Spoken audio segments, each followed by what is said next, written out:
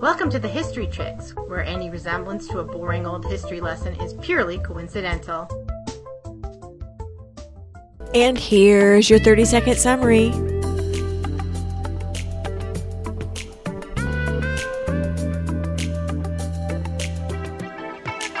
Miss Chudleigh, soon we'll be making a secret match. Miss Chudleigh, trading on up to a better catch.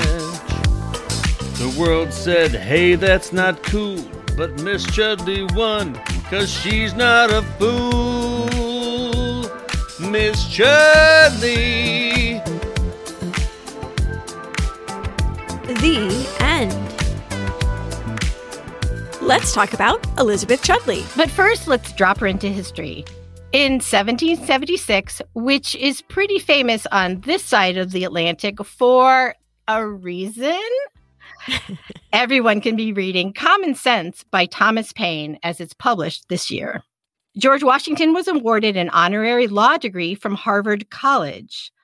Austria became the second country following Prussia to abolish torture and interrogations.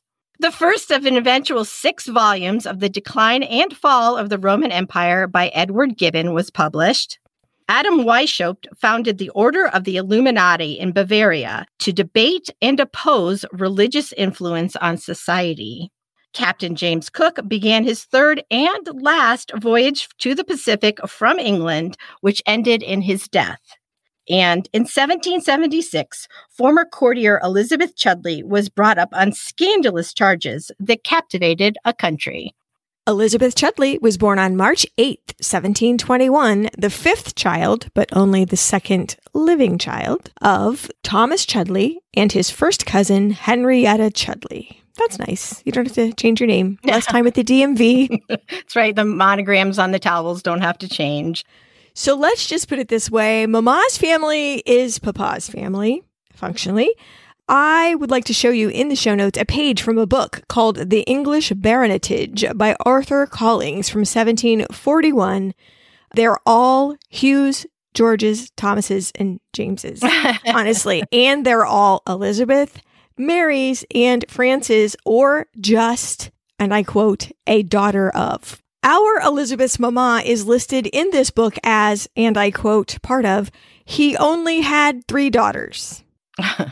So that's as far as she goes in this entire book.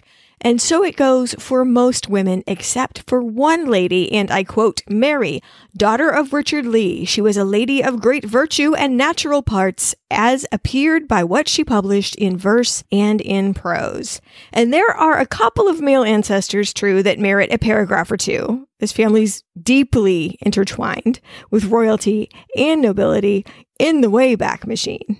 So Lady Mary Chudleigh is the only female Chudleigh that the author deems worthy of the extra printing costs. But if only he'd waited to write this book, the story that we're about to tell you, he could have had the C's, a great story for page 531. That's how detailed this book is. The C's, and this is alphabetical order, are on page 531. It is a slog. You might want to go exactly where you need to be and get out. But going back to Papa Thomas, he was the second son, so he was raised for a destiny of a noble life in the military. He was bought a military commission at an age when most of us would have preferred a pony. And by the time he was 15, he stepped into that commission as a second lieutenant. His father was your basic run-of-the-mill baronet, but his mother, who you just mentioned, Beckett, in that book, was spectacular. Lady Mary Chudleigh. She was a published poet in the early 1700s, only one of 2, the other being Elizabeth Thomas. She was a writer and a lyric composer. She's now considered a proto-feminist. She was very much a free thinker. She wasn't shy about sharing her opinions. So Papa Thomas was raised by a very unconventional woman and a man who allowed such radical thoughts, I suppose is the nicest thing we could say about that. Papa Thomas' side of the Chudleigh family grew up on a rural estate in what was then called Devonshire, now called Devon. It's in the southeast corner of the UK. It was very rural. And there was this radical thinking writer woman living there. It wasn't her ideal situation, but what she said of their home was, what you want in conversation, you make up for in books. Well, books can be friends. Absolutely. So speaking of friends, his mama was, let's call her grandmama, was a friend of our old friend, Lady Mary Wortley Montagu. So if you want to get an idea on what intellectual circles she ran in, there you go. She attended when she was in town salons, argued her points, was philosophical, thought very, very deeply. Maybe that was helped by not being in society all that much, where you have time to consider your opinions. She is most famous, perhaps, for a work called The Lady's Defense, or The Bride Counselor Answered, in which she takes apart this sermon that she thought was extremely offensive and just kind of like an open letter to him. Like, how dare you, blah, blah, blah. Yes, I get this, but what about this? And she functionally, maybe came out against marriage. She said, if you could avoid marriage, that's probably the best until society values you. And also, in general, please realize, ladies, that you are a person. Radical for the time, possibly radical even now. So. Yeah.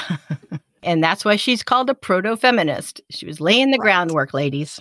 Well, let's go down a generation. Do you remember how, let's see, I think we talked about this during the Jane Austen podcast, or if you've read Mansfield Park, the advancement in rank in the armed forces was made by, yes, doing a good job. Okay. But often your career in the military, your upward mobility depended on who you knew or who you were related to. Now, I don't want to downplay Papa's military success or leadership. He did kick Heine. He did take names. He took Spanish ships. Most importantly, that is where the money is. But his family had deep blood ties to the Duke of Marlborough, not our friend Consuelo's husband, but the OG, the first Duke, married to the Queen's best friend, or as they say in the movie, Queen Anne's favorite. You're leaving that there. And through that connection, a direct connection, he was given a plum position and became the lieutenant governor of the Royal Hospital at Chelsea, which had been opened 20 or so years ago as a hospital for the relief of, and I quote, such land soldiers as are or shall be old, lame, or infirm in ye service of the crown, spelled with an E at the end. The Royal Hospital at Chelsea goes way back, but we know it now because it is where the Chelsea Flower Show is held every year, except for, of course, during COVID. It was originally opened in 1692, which would have been just before Papa Thomas was born. And within a month, it was filled to capacity with 476 veterans.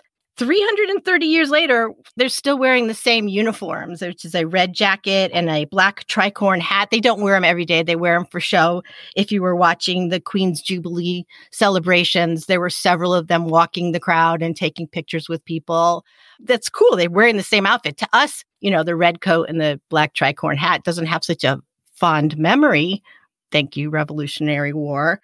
But to these people, this is a tradition, and it goes way back to the 1600s. There is evidently a tradition very similar to Big Block of Cheese Day on the West Wing, where cheesemongers from all over Britain, they send their best wares to the Chelsea hospital, and they ceremoniously cut one with a sword, and then everyone eats it. Right. And it's like, that's the whole deal. And they do it every year, and they have done for at least decades and possibly centuries. The British are awesome for traditions. So despite the family Chudleigh's deep pockets and wealth, this particular family unit, Thomas and Henrietta, who's called Harriet, are not wealthy at all. But they are living in a very luxurious apartment on the hospital grounds because that's where Papa's working. And so they start a family. Thomas, all these names, Thomas Jr., should we call him that? Even though he's like the 18th Thomas in this family. Thomas came about 6 years after they got married, and 3 years later, little baby Elizabeth was born in 1721. This job, thank goodness, came with an apartment. It's called a grace and favor apartment. You know, real estate that's owned nominally by the crown is given to people holding certain positions or certain members of the royal family, William and Kate Middleton, etc. What a benefit this was, though, for the second son in this family, i.e. not the heir. He was not the inheritor of all of the filthy lucre, unfortunately, when his father died. He received a moderate bequest and one of the lesser estates. Now, I will tell you, I am living in my lesser estate. As am I. So I'm a little bit less sympathetic, but he did receive a cash bequest, which he was smart enough as he had an income to invest that bequest and save for his future. I'm so sorry to say that the same financial house of cards that got a hold of Lady Mary Wortley Montagu and stressed her out for a while and basically made paupers of a lot of the nobility absolutely devastated the Chudleigh family. The South Sea Company was an investment firm that was running on the ragged edge of the black market or a scheme. Let's call it a pyramid scheme. That's the short version. It survived for a while by paying original investors from new investors' money. You know, classic pyramid scheme, Ponzi scheme, I guess, would be more appropriate. The fashionableness of this South Sea Company sucked in people who might otherwise have been nervous when they see their, quote, betters investing. Then they throw their money after it too. High profits were promised. What could go wrong? And then it became unsustainable. And all of Papa's investments vanished. Ultimately, right after his daughter was born, he had to sell his military commission for some get-along cash. Speaking of Lady Mary Wortley Montagu, she kind of weaves in and out through the story quite a bit. But at this point in time, let's drop this situation into history because we can. In episodes 186 and 187, we covered this story. The year before Elizabeth's birth is when Lady Mary came back from Turkey, began inoculating first her daughter, then got the king and queen involved, and they were inoculating those 7 prisoners at Newgate Prison, the ones that volunteered, there's quote marks there, for those inoculations in return for having their sentences commuted. So that is a year before our Elizabeth Chudleigh is born. So luckily for Papa and the family, there was this position to keep them in a societally upward way. The surviving children, remember there were 4 losses. And I often say this, we just say, 4 children died. But think about the women of the past didn't love their children any less. Right. They just had to bear the loss, you know. So we say 4 losses, but it means a lot. Well, the surviving children grew up in a giant establishment with extensive grounds to play in, wholesome and plentiful food, and hundreds of grandpas that left to see them and tell them stories. There were no grandmas until 2009. That's pretty recent to not have any grandmas on the premises. And I love seeing those videos of when they kind of settle a preschool at one end of a retirement community, you know? Oh, yeah. And the 2 populations live together. I mean, on a smaller extent, there were other employees that also had children that these children could play with, etc. But for the most part, it was preschoolers, you know, being treated well by hundreds of grandpas. So I love that. And this idyllic childhood could have launched Elizabeth comfortably into adulthood. This is a very respectable neighborhood, place to grow up, position to be in. Think about how many people she would have known had she grown up in that place. All those men are related to somebody, you know? That would have been the most superior networking launch pad. Absolutely. And Elizabeth had the personality to meet all those people. She was very friendly. She was very chatty. She never lacked for attention from men in uniform. That was her life. You know, she loved living amongst all these veterans. It was exciting for her, and she certainly learned a lot. But alas, when she was only 5 years old, her papa died young, very young. He was only 38. And Mama and the 2 children had to leave their home because this apartment was tied to the job and a new guy was coming to live in it and take up the position. So Mama was, number 1, a scrapper. And number 2, not without resources. There is some advantage to being from a big family. Yeah. Though the family did go from the lovely string quartet environment of the hospital to basically the punk rock soundtrack of 17th century London. You know, it was crowded, noisy, stinky, but it was also very exciting and full of relatives. Much was made of Mama having to, quote, take in a female boarder to make ends meet in their new London abode, and that she had to, quote, rent the estate in Devon to one of her cousins for a time. But read between the lines, and this seems like Pride and Prejudice. You know what I mean? This is Pride and Prejudice poverty. Oh no, I'm now reduced to a 5-bedroom house in a lovely garden with only 2 servants. Right. Very genteel poverty, I think is a good way to put it. Pinky up poverty. This was not the poverty of hand-to-mouth existence. You know, this was the poverty of keeping up with the Joneses or keeping up with this upper-class lifestyle on a middle-class income, you know. So we can still play the violin, but it's smaller than we might have used otherwise. Brother Thomas, of course, was given the, quote, real education, as he was the boy. And he went off to Eton, that bastion of upper-class networking. Elizabeth's job at this stage would be to develop herself into a woman that would attract a man. I hate to put it that way, but that's the way it was. She was given an education. She would go from one uncle's house to another and study with her cousins, with their tutors. You know how people say, I never learned that. Well, it doesn't mean that it wasn't presented to you. Same thing for Elizabeth. She was fluent in French. She was given tutors in Latin and geography and dancing and needlework and training in how to run a household, going from one house to another. Well, and I would like to say household management means household management when it's assumed you're going to be managing a house full of servants. Right. Not household management, let me make you some beans on toast. Right. And use yesterday's coffee grounds to make you a cup or whatnot. You know what I mean? Like, so even though she was pulled out of the bird chirping, idyllic early childhood that she had, this isn't a horrible childhood. You know, she is learning what she needs to. She became a very excellent conversationalist. Like I said, she was not a great student. She had very little concentration. Later in life, she said, I should hate myself if I found myself in the same mood for 2 hours together. So she had a very fluctuating personality. Are we 100% sure she's not a Gemini? So she did receive a not unusual education for a woman of her time and class, educated to a point, but not enough to be a monster, is how to put it. You know what? 3 cheers for the monsters. That's all I'm saying. 3 cheers for the monsters. Let's overcome.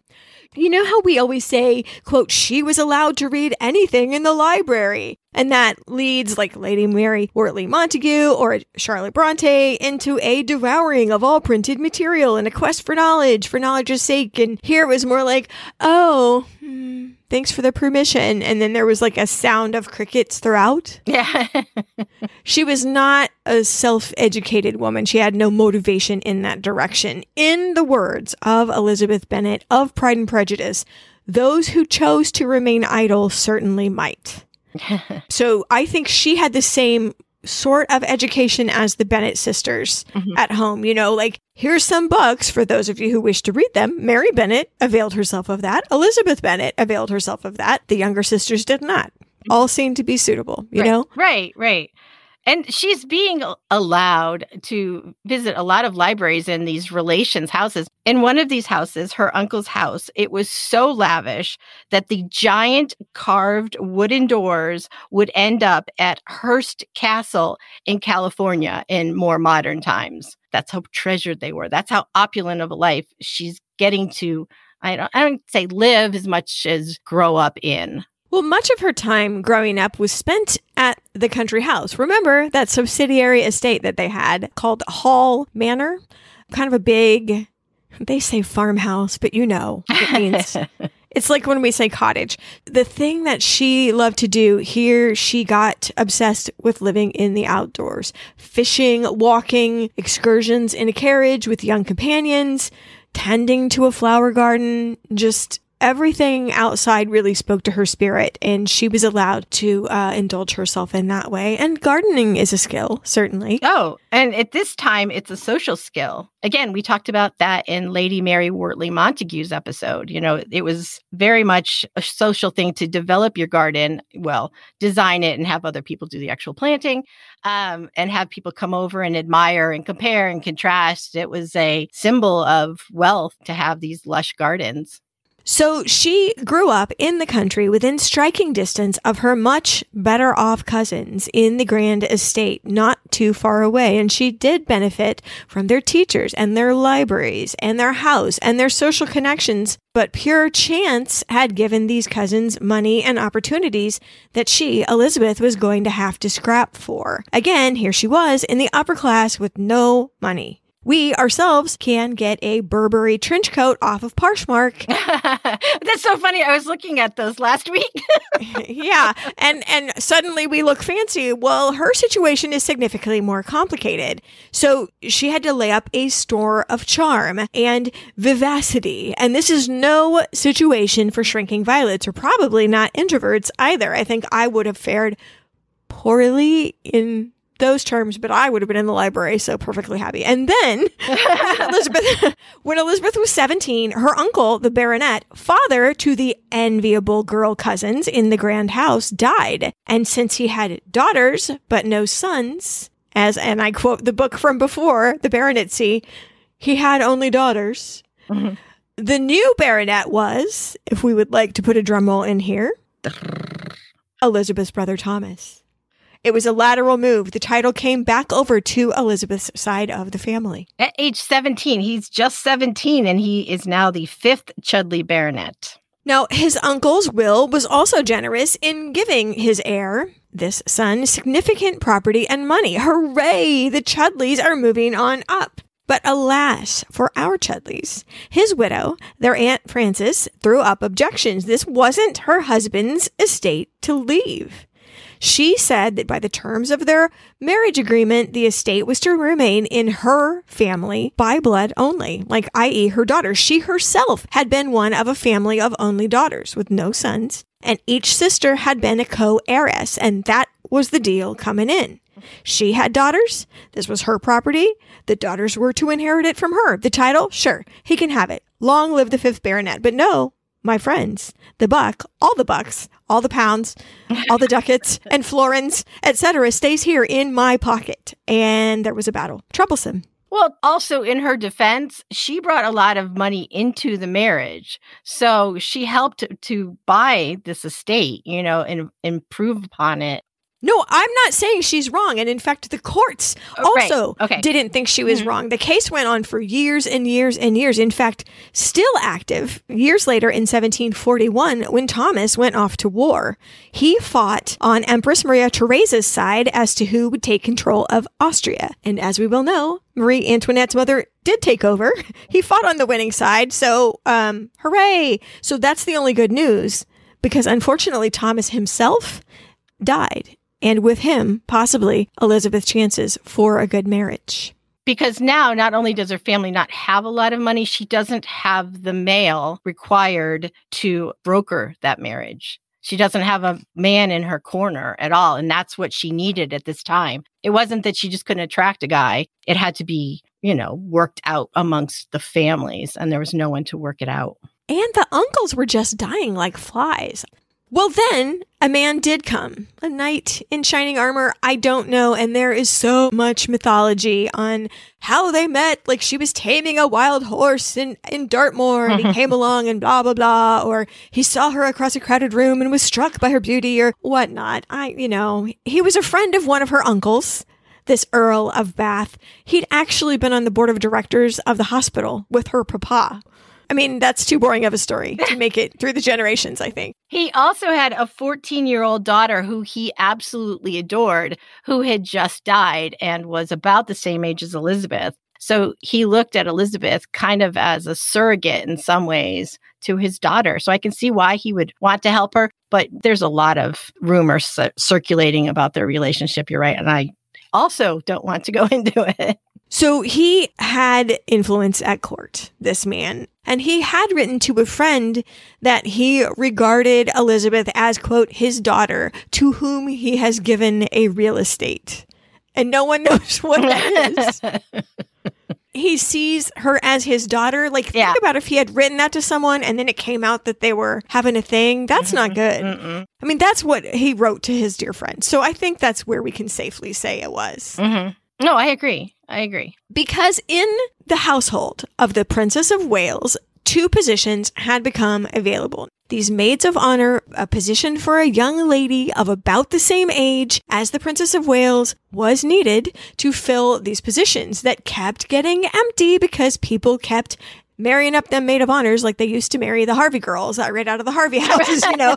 It was like they'd show up, the men would marry them, and they needed to hire someone else. And those positions were available. She was the right age. She was the right family. She was in need of a position that would give her exposure to the kind of men she needed to fulfill her career, the only career available for women at the time, which was to become, say it with me, a wife. Yeah. So she did, in effect, have a male in her corner to help her get a marriage. Obviously not as close as her father or her brother, but I mean, he did what he could. And I think that was huge to recommend her for one of these positions. So this is a giant favor, him recommending her for this position. Why? Any close friends of my husband would help Jed Graham if they heard of the perfect opportunity for Jed Graham. Right. And I don't know why everyone has to put, here's a new word I wrote down, scurrilosity. Oh, that's a good one.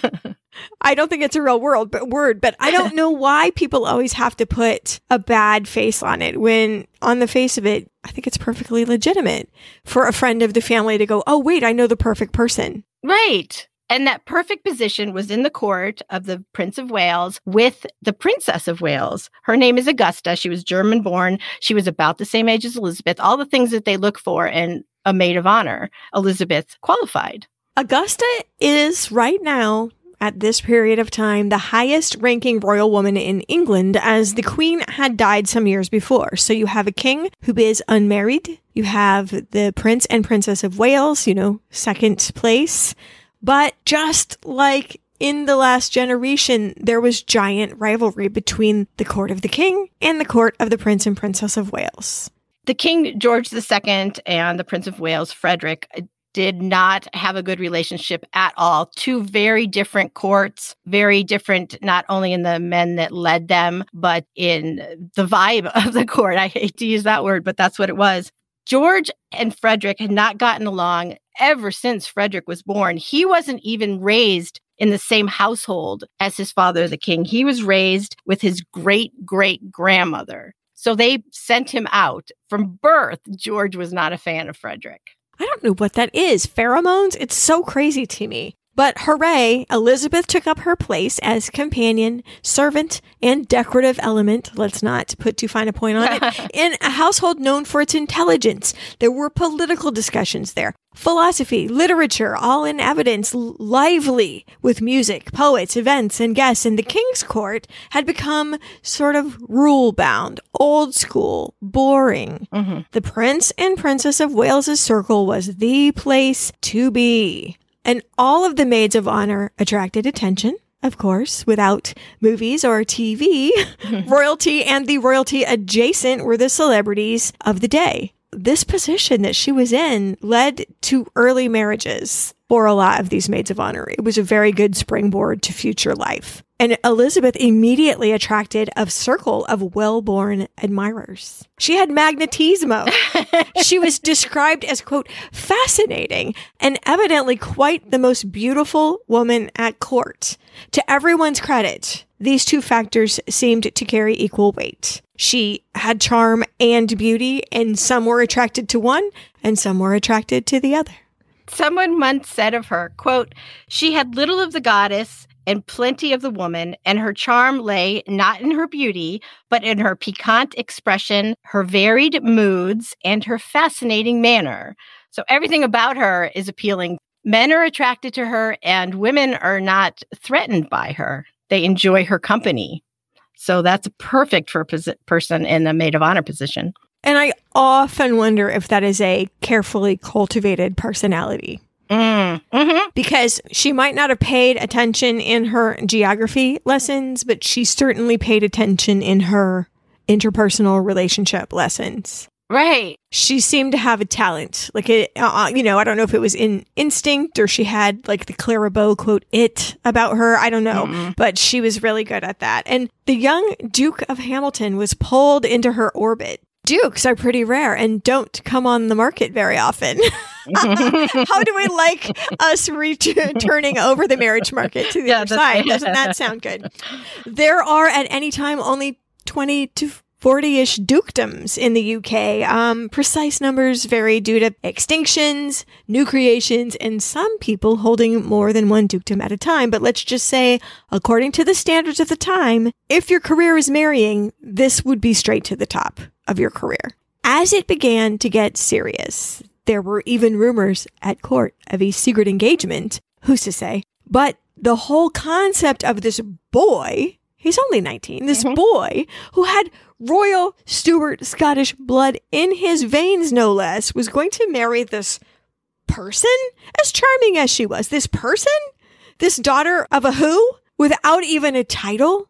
The joke will be on them, as you see, with regard to who he actually marries. But here's the story you'll read, that certain high-ranking members at court, possibly including her boss, the Mistress of the Robes, also a Hamilton, started a disinformation campaign, telling the poor man this and that about his beloved, which to his credit, he refused to take seriously. Who cares? Even, dang it, He doesn't have to care about anything. He's a duke, whatever, Good for him. And so then they decided, this is just a story, mind you, to spread rumors about him to her.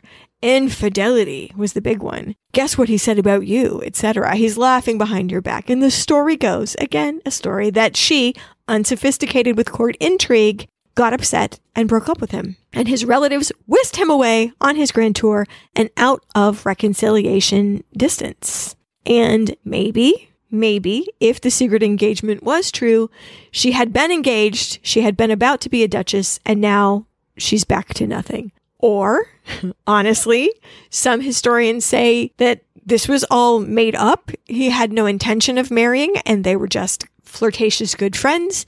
And he went on that grand tour with no obligations to her or feelings of any kind whatsoever. Which is a better story. I mean, I don't know. Part of her job, in addition to, keeping the princess company and reading to her and whatever, was to be, the belle of the ball. And she was very good at it. If it was 100 years later and this was like Bridgerton, she would have been considered maybe a diamond, But we're not in the same era at this point. But he had a very outgoing personality. She had a very outgoing personality. Common flirtatious language could have appeared to be a relationship when both parties knew that it was just play. Right. And had it been serious, and had this actually been a breakup, a breakdown of expectations, here she is in court having to keep on a good face. And I was reminded of Kate Middleton. Remember when she and Prince William broke up in 2007 and she had to keep it all together? I'm sorry. I'm just saying. Sorry, you remember the year? Remember? I don't know why they broke up. Oh my gosh. Well, I suddenly was reminded of that. She had to appear unconcerned. And so the fact that she does sort of seem unconcerned is either real or fake. There's no way to know. And it didn't help that a girl that she started with on the same day in that position had already left to become a countess. The clock seems to be ticking. Is it really ticking? There seems to be a lot of pressure. Just hold on. But, just put the brakes on. Just be cool. But whatever. The pressure is mounting a little bit, at least in her mind. Luckily for her, in the interest of keeping things out of the public eye, the court was taking a vacation from itself. The royal family was headed for one of their retreats that simply don't have room for a big entourage. Convenient. So the extra personnel were released to go wherever. You can go wherever you want, but you can't stay here.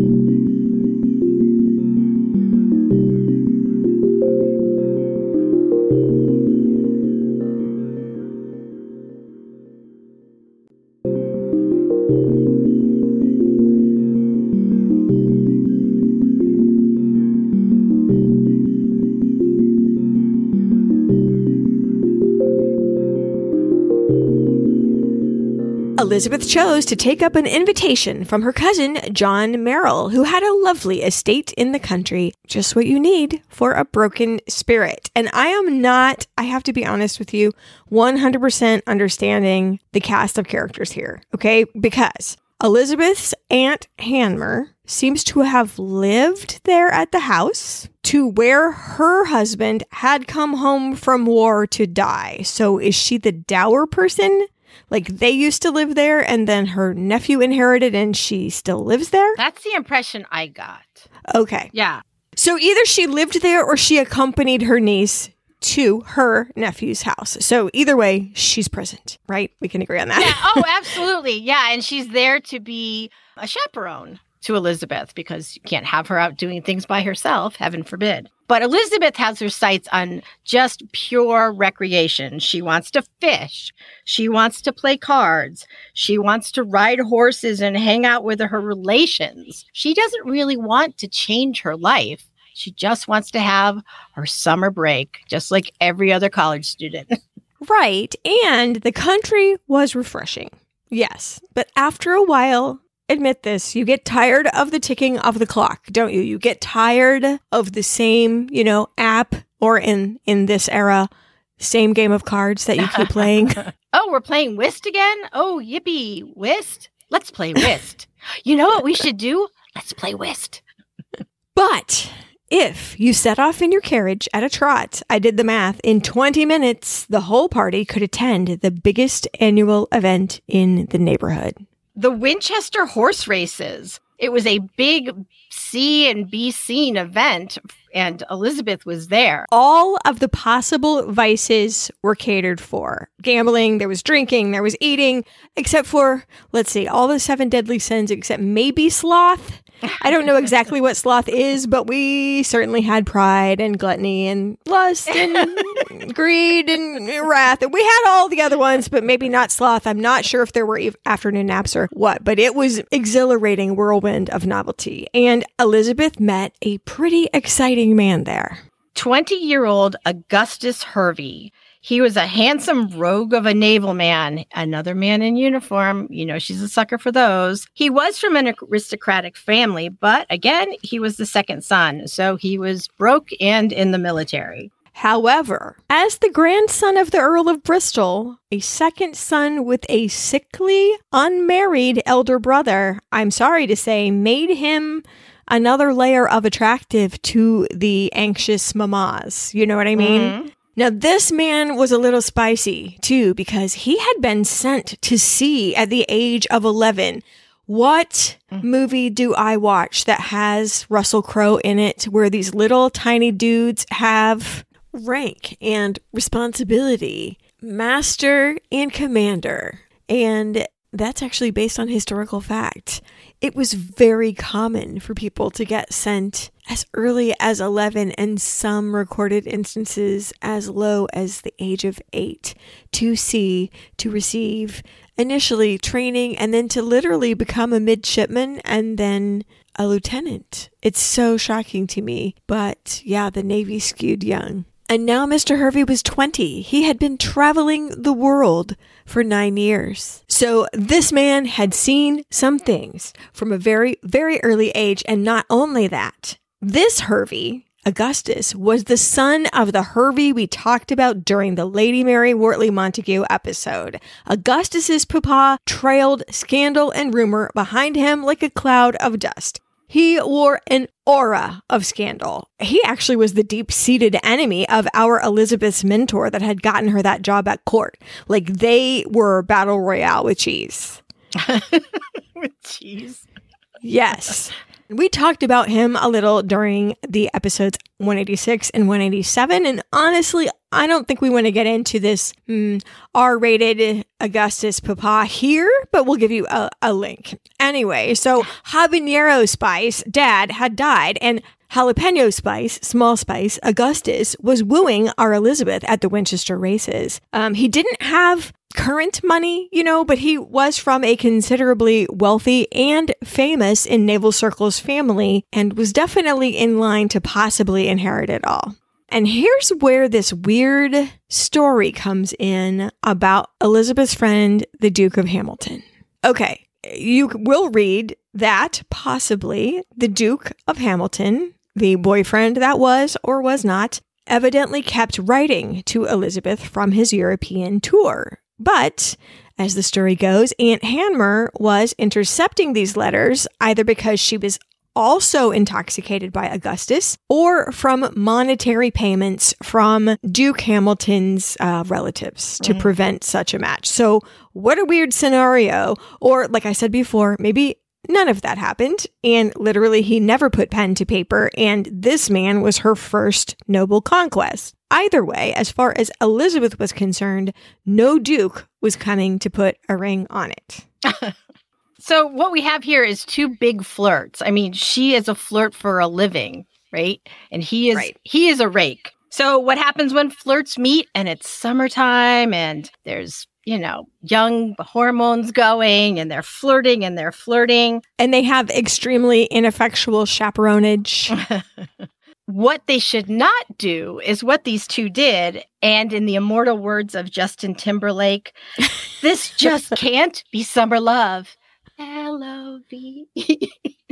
Okay, I don't know that song, but that is amazing that we got a Beyonce and a Justin Timberlake reference, unknown to each other. So in the middle of the night on August 4th, 1744, everyone met up at a chapel on the premises. The vicar married them by the light of one candle. And afterward, each group that was in the building made their way separately back to the house. La, la, la, just out for a midnight walk. Mr. Merrill and his houseguest friend went one way. Aunt Hanmer and her lady's maid Anne went a different way. And Mr. and Mrs. Augustus Herbie snuck right upstairs to a bedroom and locked the door. Dun, dun, dun.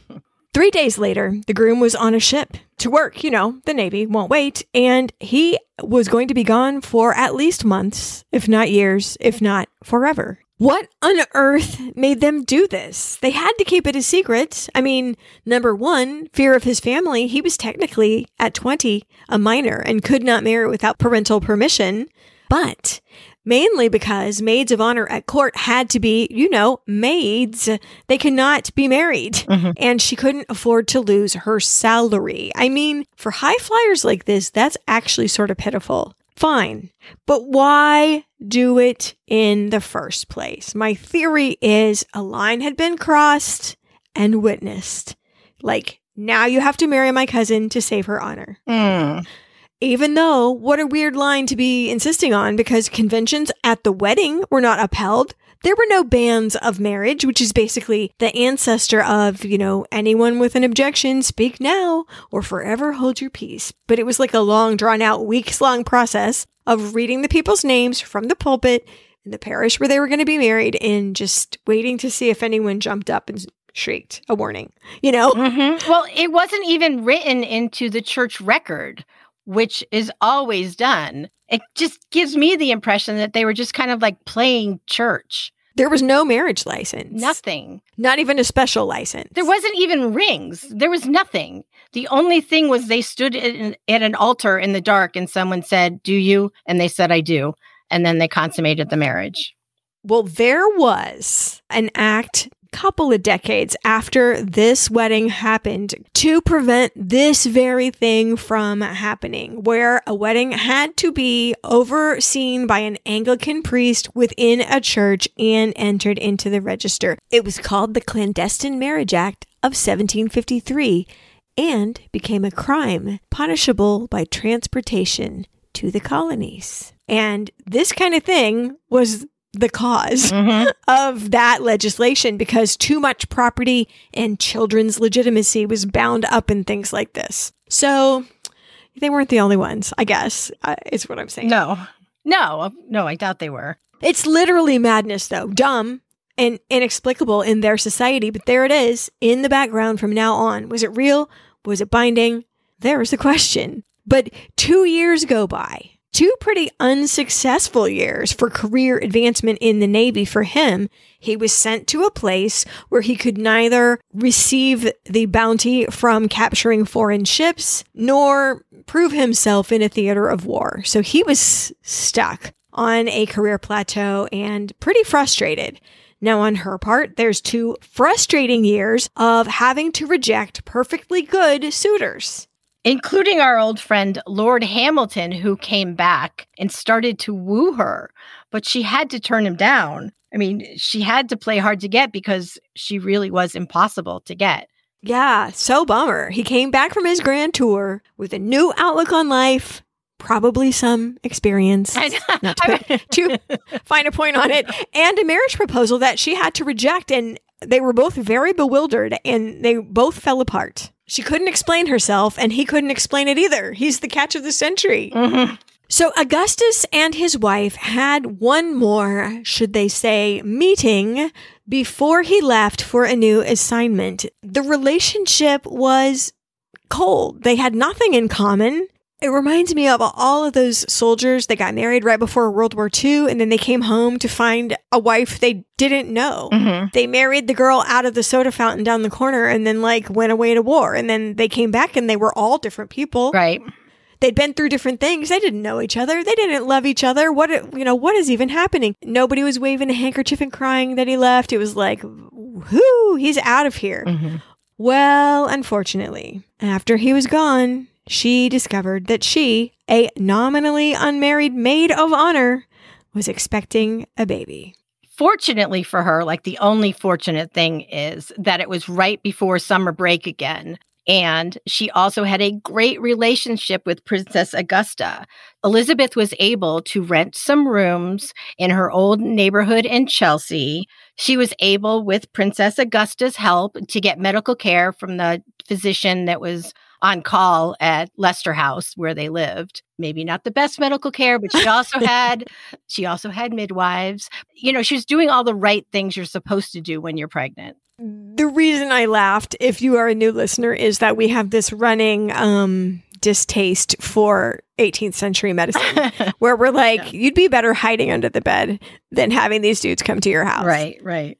But at least there was a midwife, so we have a good chance. Well, I'm sorry to say that little Augustus, named after his papa, delivered in secret, again with the secrets, I'm sorry to say that Elizabeth's little boy died at about 4 months old, and she was full of grief, but had to keep it all inside. Secrecy was paramount. She could not let it show. And I don't know if she channeled it into her personality, but she roared back to court. She was publicly the toast of the town. Had she been free, she could have had any title she wanted. And I am thinking that, alas, if she and Hervey had just been able to button their faces, and keep it all inside and just let the past go, they could have made this work. But Mr. Hervey was in some kind of weird possessive mood as his star began to rise at work, and he was irritated at her, quote, conduct while I've been gone. Never mind his serial infidelity from place to place in the tens, if not hundreds. And the fact that her behavior was literally covering their secret. Right. And he constantly referred to her as Miss Chudleigh in his correspondence. They could have pulled it off, but for some reason, he was obstinate. Even though this is the time where they swore off each other. They sort of determined to separate.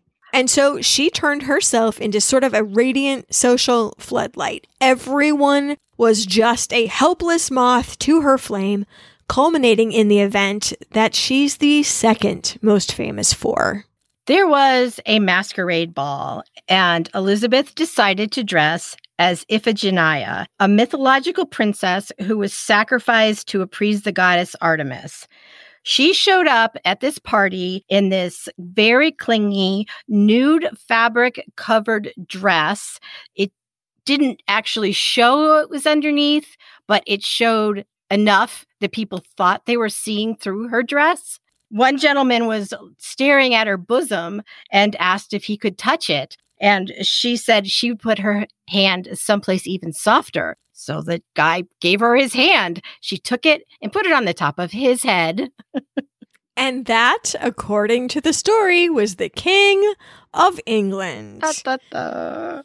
And immediately he thought, well, hello. And rumor started to circulate that perhaps the king might be interested in acquiring himself a new mistress. Oh no. Well, fully half the court was so offended and hated the whole thought of this outfit, and fully half the court, including the king, was super intrigued by it.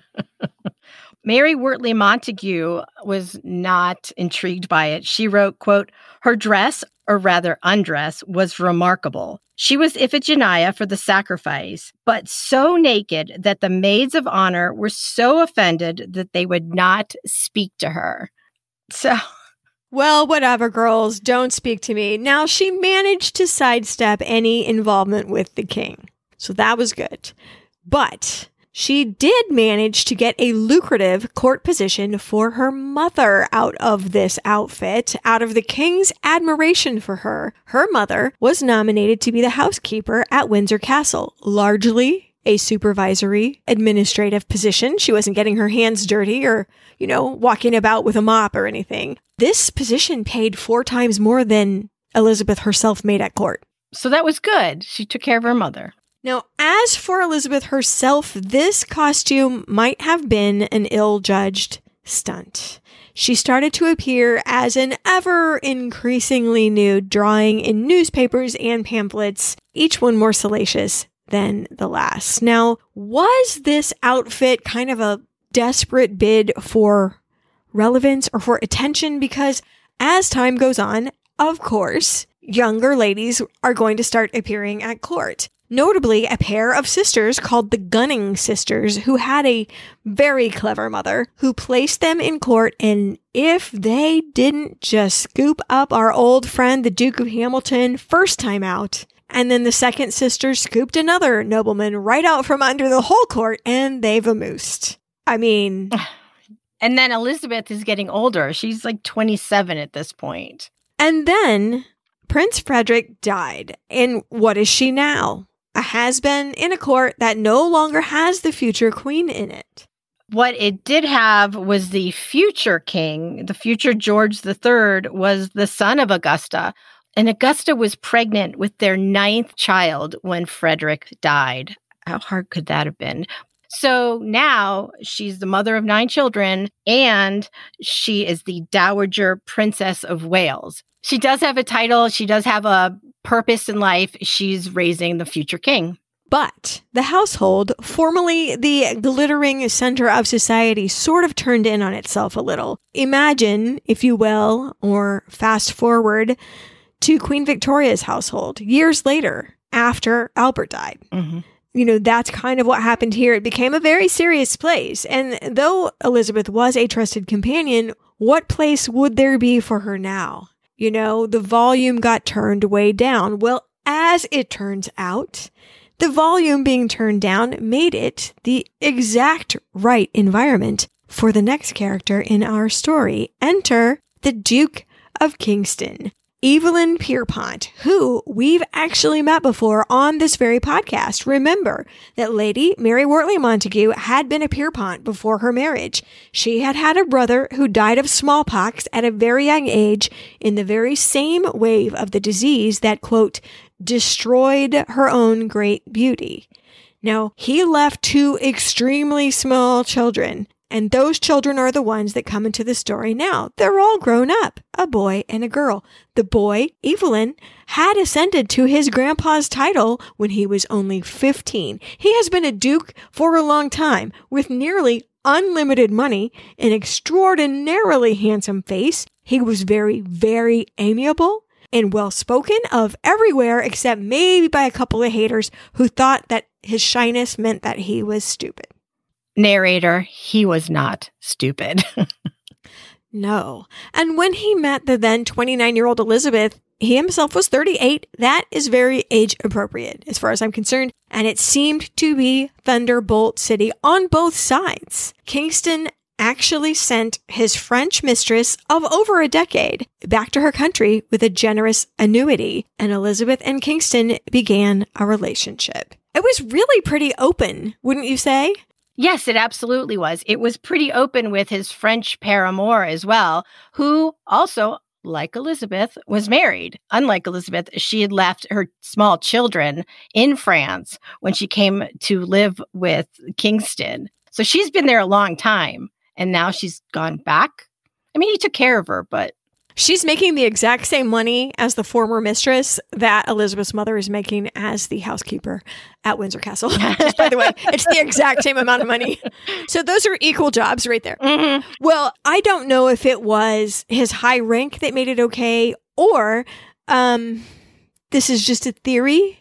The fact in quotes, that the news of her secret marriage had been percolating for some time now, had pretty well leaked into the public, at least unconsciousness. Mm-hmm. And the fact that in the Georgian period, it was okay for married people to have affairs. So be it. In this era of family arranged marriage, if you find true love or kindred spirits or whatever you purport to find outside of the bonds of marriage, as long as everyone acts cool in public and no one freaks out or tells tales or embarrasses people, whatever, it's fine. Mm-hmm. So, who's to say if that theory holds water? But I almost think for anyone who suspected she'd been married, that this affair would be perfectly fine with them. I see, they have an arrangement. Mm-hmm. That's, anyone that thought she was married would probably be 100% fine with this. Right. Kingston's sister, Lady Frances Meadows, had been a huge fan of Madame de la Touche. That would be the French mistress. Madame de la Touche, she couldn't marry Kingston, so she couldn't have children. Lady Frances had 2 sons, so they were in line to inherit this vast wealth when their unmarried uncle passed away. Yeah, Madame de la Touche could have had children all day. Right. But they wouldn't have been legitimate and therefore wouldn't have been in line to inherit. Mm-hmm. But here comes Elizabeth, who's 29 years old. She's still of childbearing age. And so there's the rumor that she's married, and there's people that are sophisticated that know or don't know, and know is all in quotes because who knows? Nobody knows. That's the thing. That's why there's so much attention on her. Mm-hmm. If she is not married, a 29-year-old new wife is a giant danger to the Meadowses and their hopes for the future and hopes for her future children's inheritance. She's a giant threat. Well, anyway, Elizabeth was still serving as the maid of honor, which is hilarious. Even poems had been published referring to the baby, referring to somehow this mother is still a maid. Wink, wink, nudge, nudge. And I'm guessing no matter what else is happening, the support of royalty means everyone else has to shrug. If they want to stay at court, they got to get along. Well, at last, Elizabeth began to be able to fully participate in the economy. Kingston and Elizabeth would often play cards, and Kingston would often lose. And of course, he'd pay his debt. Elizabeth did not, but she took all that debt money and it became seed money for property. She could buy property in her own name, and that's what she did. And honestly, I think it was a giant ruse. I mean, he didn't just lose. I think it was part of an agreement here's how I'm going to give you some money. Oh, yes. Because her name did not appear in his accounting statements. So he was a very careful man. Elizabeth hosted parties on behalf of her royal friends, and she became a noted society hostess. And the 2 of them became functionally a boring middle-aged couple. They did what other people did. They had a house or 2 in London for the season. When the season was over, they would go to their house in the country. When it was spa time, they went to the spa towns. It wasn't any different than what other people were doing. They just had royal friends and entertained them on sort of a grand scale. So all of this scandal, they're being perfectly respectable. Mm-hmm. Which is, at this point, this is an ideal life for her. She can get property in her own name. She is buying property. She's flipping them and selling them and buying something bigger. She's filling her mansions with, who's its and what's its aplenty. She's building a house called Chudleigh House. She can name it after herself. And she loves this man who loves her back. This is an ideal situation for her right here for about 20 years. Yes. I referred to her style at Chudleigh House as maximalist. Yeah. That's actually my style, which is, functionally it's clutter with its pinky up, which, just like people who grew up food insecure sometimes have very, very full pantries, she felt that she had security in things that could be sold to realize cash, and she was very acquisitive and she liked to gather things about her. It made her feel safe, I think. But not just that. Also, she had pleasure with this man in time spent together, quality time. Mm-hmm. They were known to go into the country and go off all day, quote, fishing, which one of the valets said they took so much food and drink and nonsense with them that each one of these fish probably cost him 5 guineas apiece. Have you read that, like the $800 tomato or whatever that book is? No. But the staff at Kingston House would overpack because their fishing hole was on this one guy's farm, a farmer called Bud, and the house staff wanted to help out the farmer. And Elizabeth and Kingston didn't really feel like hauling all that stuff back, so they would often just drop it off at the Bud's house on the way back. Mm-hmm. And then also one of the servants remembered a curious fact, and I am not understanding this at all. She would request lots of pitchers of rum so she could put them in her shoes to keep warm. I don't understand. Unless she lit it on fire. I don't understand how that worked. Somebody tell me. I don't know. I'm not crazy wealthy like that I can do frivolous things like warming myself with rum from my feet. I aspire to that level of just frivolousness. Well, again, we're at a nice plateau in our life. We could go on like this happily forever. Curiously, Elizabeth made a move right now that would come back to haunt her.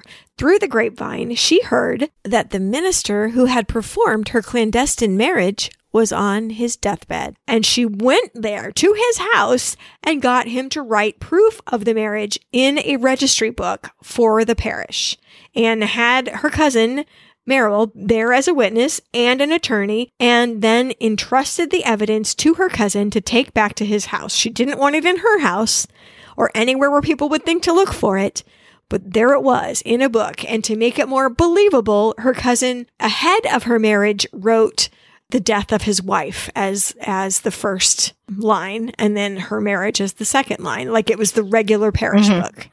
What did she do this for? Insurance, probably.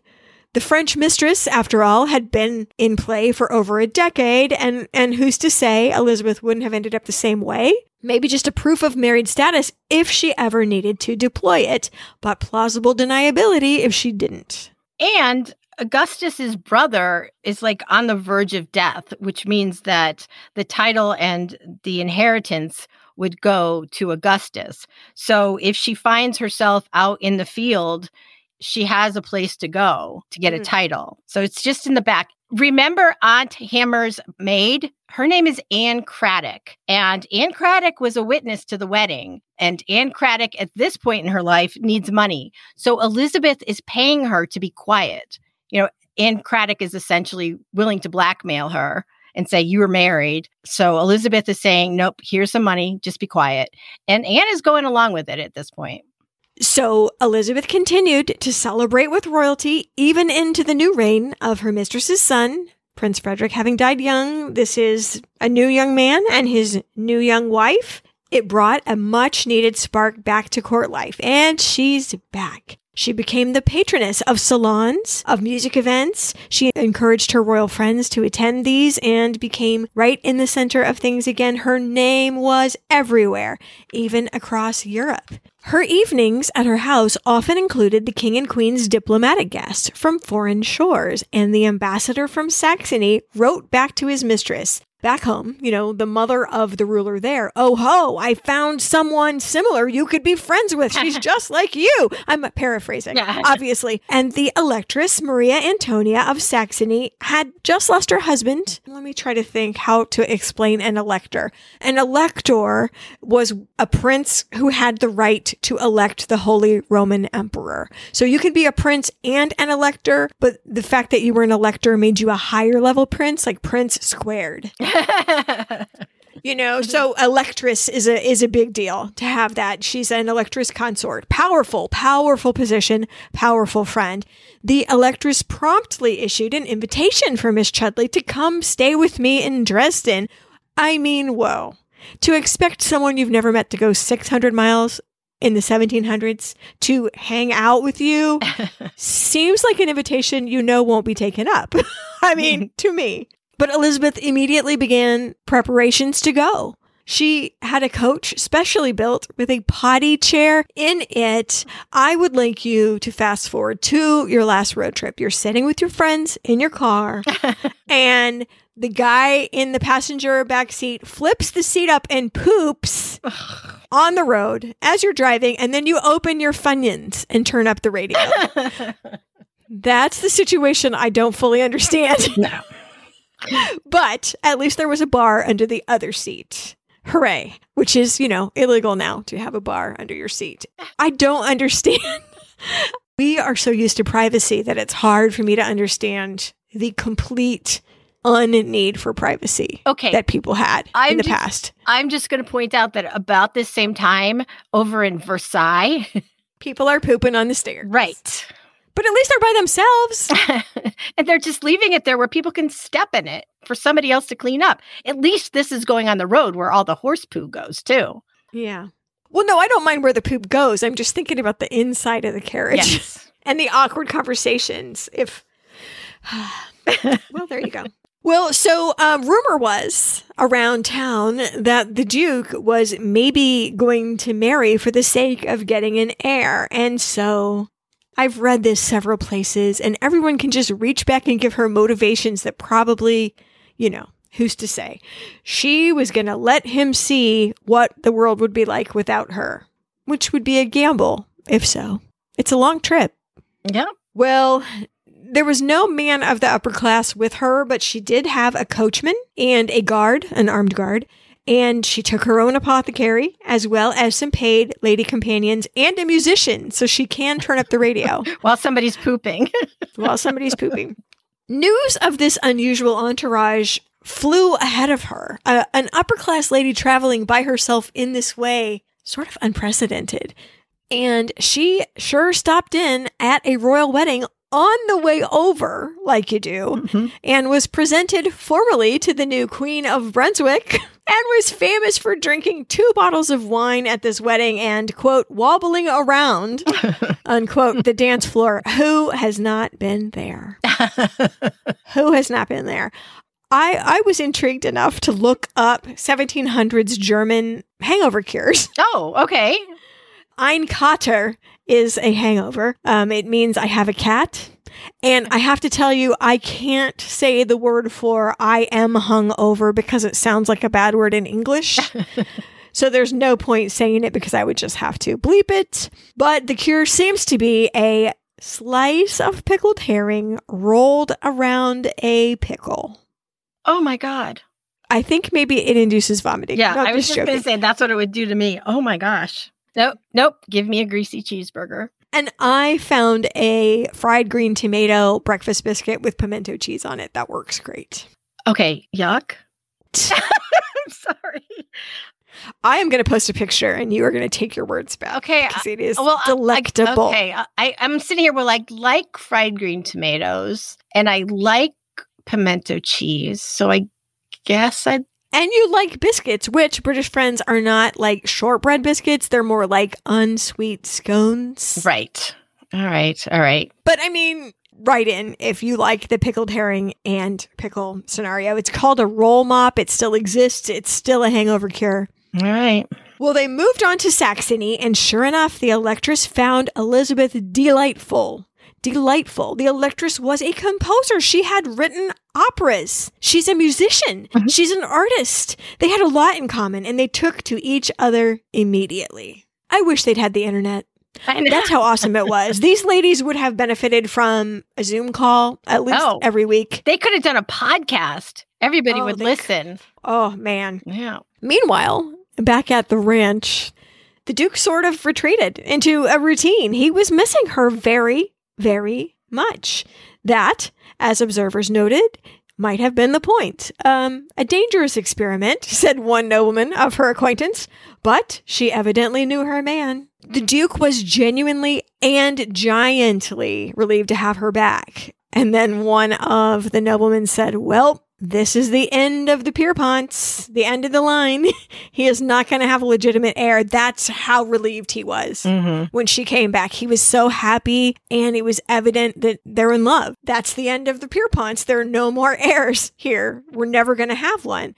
Hooray! His younger sister Frances and family perked right up. Where will the money go later? Yahoo! We're back. So meanwhile, her husband, Augustus, decided that he would like to marry, that he would like to have an heir, he would like to have children, and he would like to have a divorce. Well, that threw a monkey wrench into everything. She couldn't be divorced without some type of a scandal, and the only way to get divorced would be through the courts.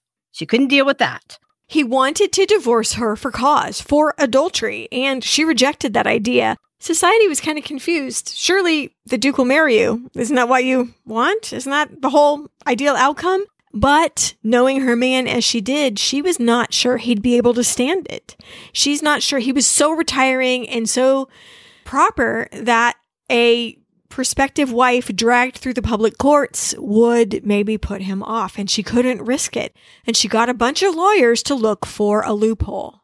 So the loophole was she could sue Augustus for jactitation, which essentially is a false declaration of marriage. And this suit is not done through the courts proper, it's done through the ecclesiastical court. So it's a religious loophole. And what this means is, if you claim a wedding happened, you have to prove it, or no marriage happened, and you are forbidden from talking about it anymore. The court met to hear the evidence, and all these servants were called that said, I know her as Miss Chudleigh. And lots of, oh, I heard a rumor that she was married. Well, were you in the room? No. Well, were you a witness to any part of this? No. Well, then why are you here? Well, I was called, blah, blah, blah. And the one witness that could have said things, they sent her a letter, hey, we need to hear your evidence. And she said, I'm sorry, I'm so old now, I don't remember anything. I am really ill and infirm and beside my mind and can't be relied upon for any reliable evidence. Guess who that was? The actual eyewitness. The one that would have had to lie in court. Aunt Hamner's personal lady's maid, whose name was Anne Craddock. So somebody was helping her decide not to talk. And there's nothing written down as far as they know. You're right. Is that foreshadowing? Did I just spoiler alert you? Right away, she got a special license by the Archbishop of Canterbury to get married. Kingston wanted to marry her. He would have done it years ago if he could have, and now he can. And on her 48th birthday, 20 years into their relationship, she became Duchess of Kingston-on-Hull. Weirdly, friends, society rebelled against, quote, this Chudleigh farce. I am very confused. And I quote, her grace was not much troubled with staying at home to receive the compliments of the nobility and gentry, as usual on such occasions. Not a single lady of quality or fashion paid her a visit. No, but the king and queen, now at this point, the king is George III, who was one of the kids she used to play with back at Leicester House Court when he was just a toddler. And the Duke and Duchess were presented at court. So, you know, all these people can say, no, I don't believe that that's a real marriage. But the king and queen are saying, welcome to court, happy marriage. And they still had a coterie of loyal friends. So not everyone abandoned them.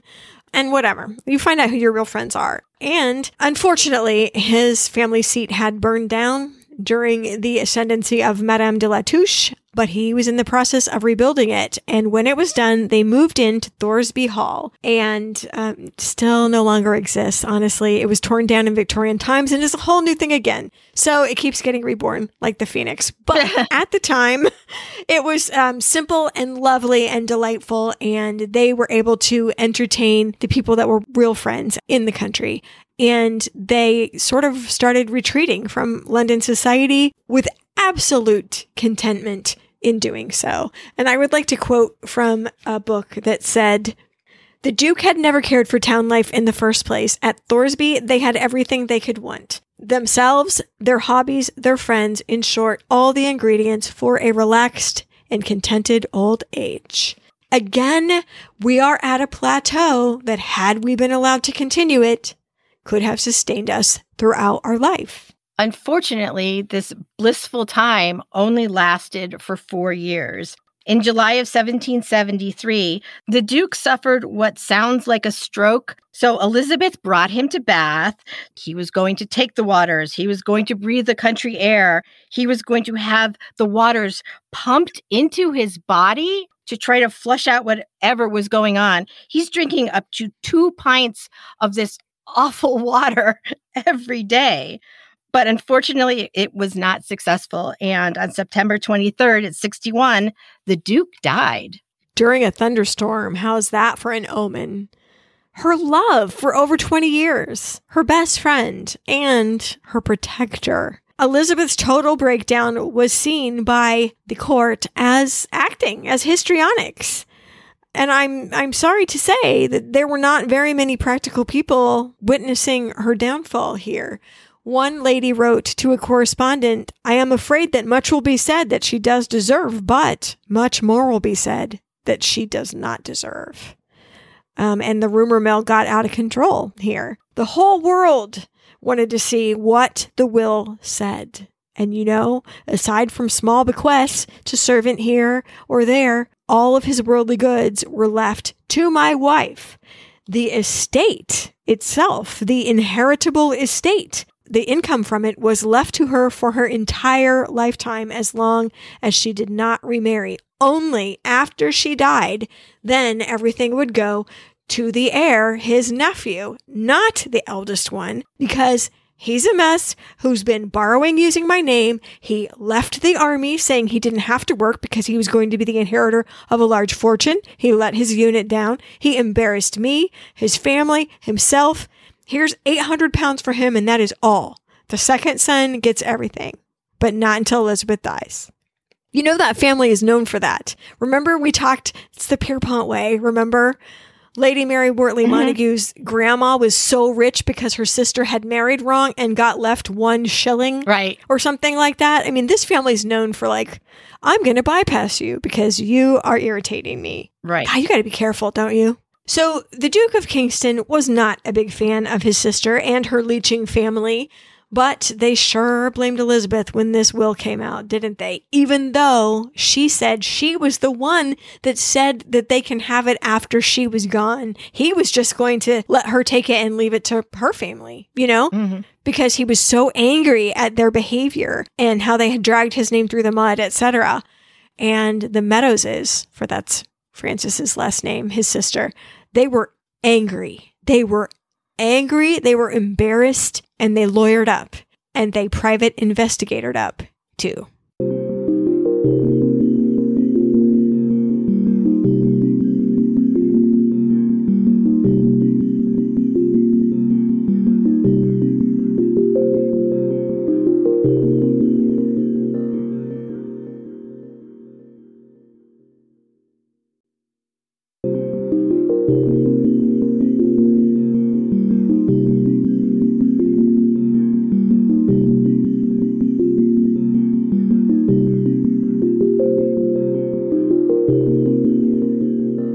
So the Duke is dead, and society has lost its mind with meanness, as far as I'm concerned.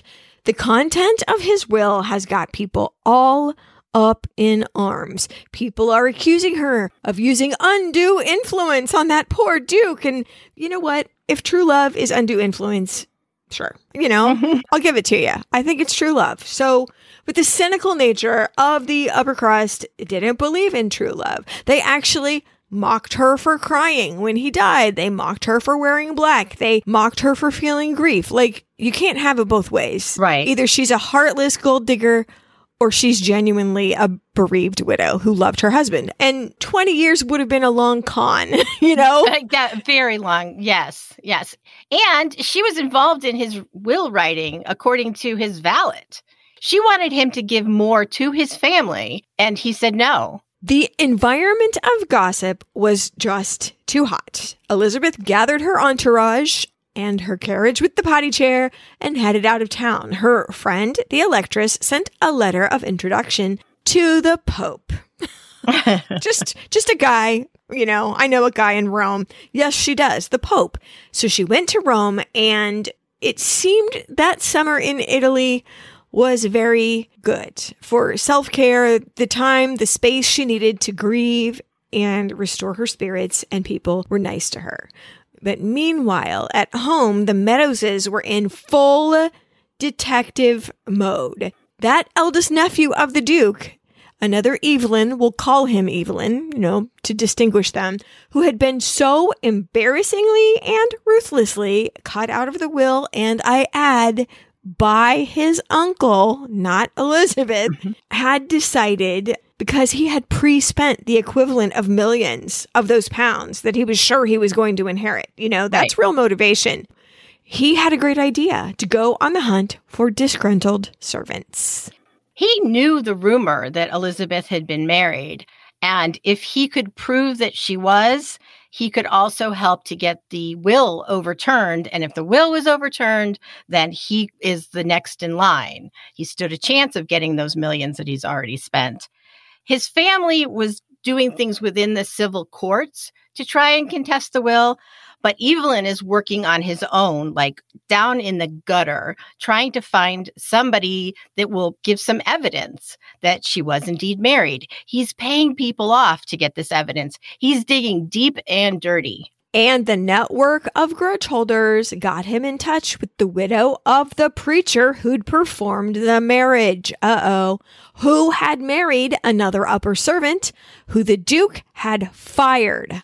This is not looking good. And someone led him to Aunt Hanmer's lady's maid Anne, who had seen with her own eyeballs the actual event, who Elizabeth had not paid her hush money to, and who currently was in need of cash.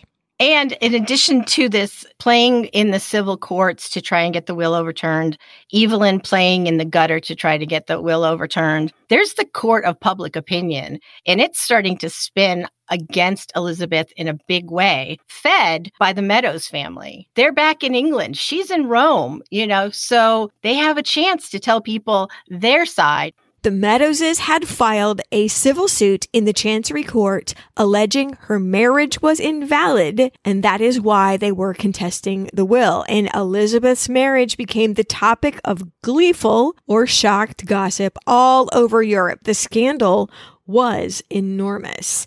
So after her sojourn in Rome, Elizabeth was headed home, and she missed her lawyer's letters that told her that people were looking for her to seize her person and get a hold of her ahead of a court battle. So Elizabeth arrived at home to figure out, oh no, I have to vamoose. She turned right around and got right back on a boat to France and started to prepare over the months to fight this. And then worse news arrived to her. She was now subject to a criminal charge of bigamy, which was a felony, punishable in former times by hanging, and now you were transported to the colonies or tossed in prison, and certainly deprived of your material possessions if found guilty, and also, in certain cases, you were branded on your thumb. The term around town was burned on the hand. It was a permanent mark of your shame.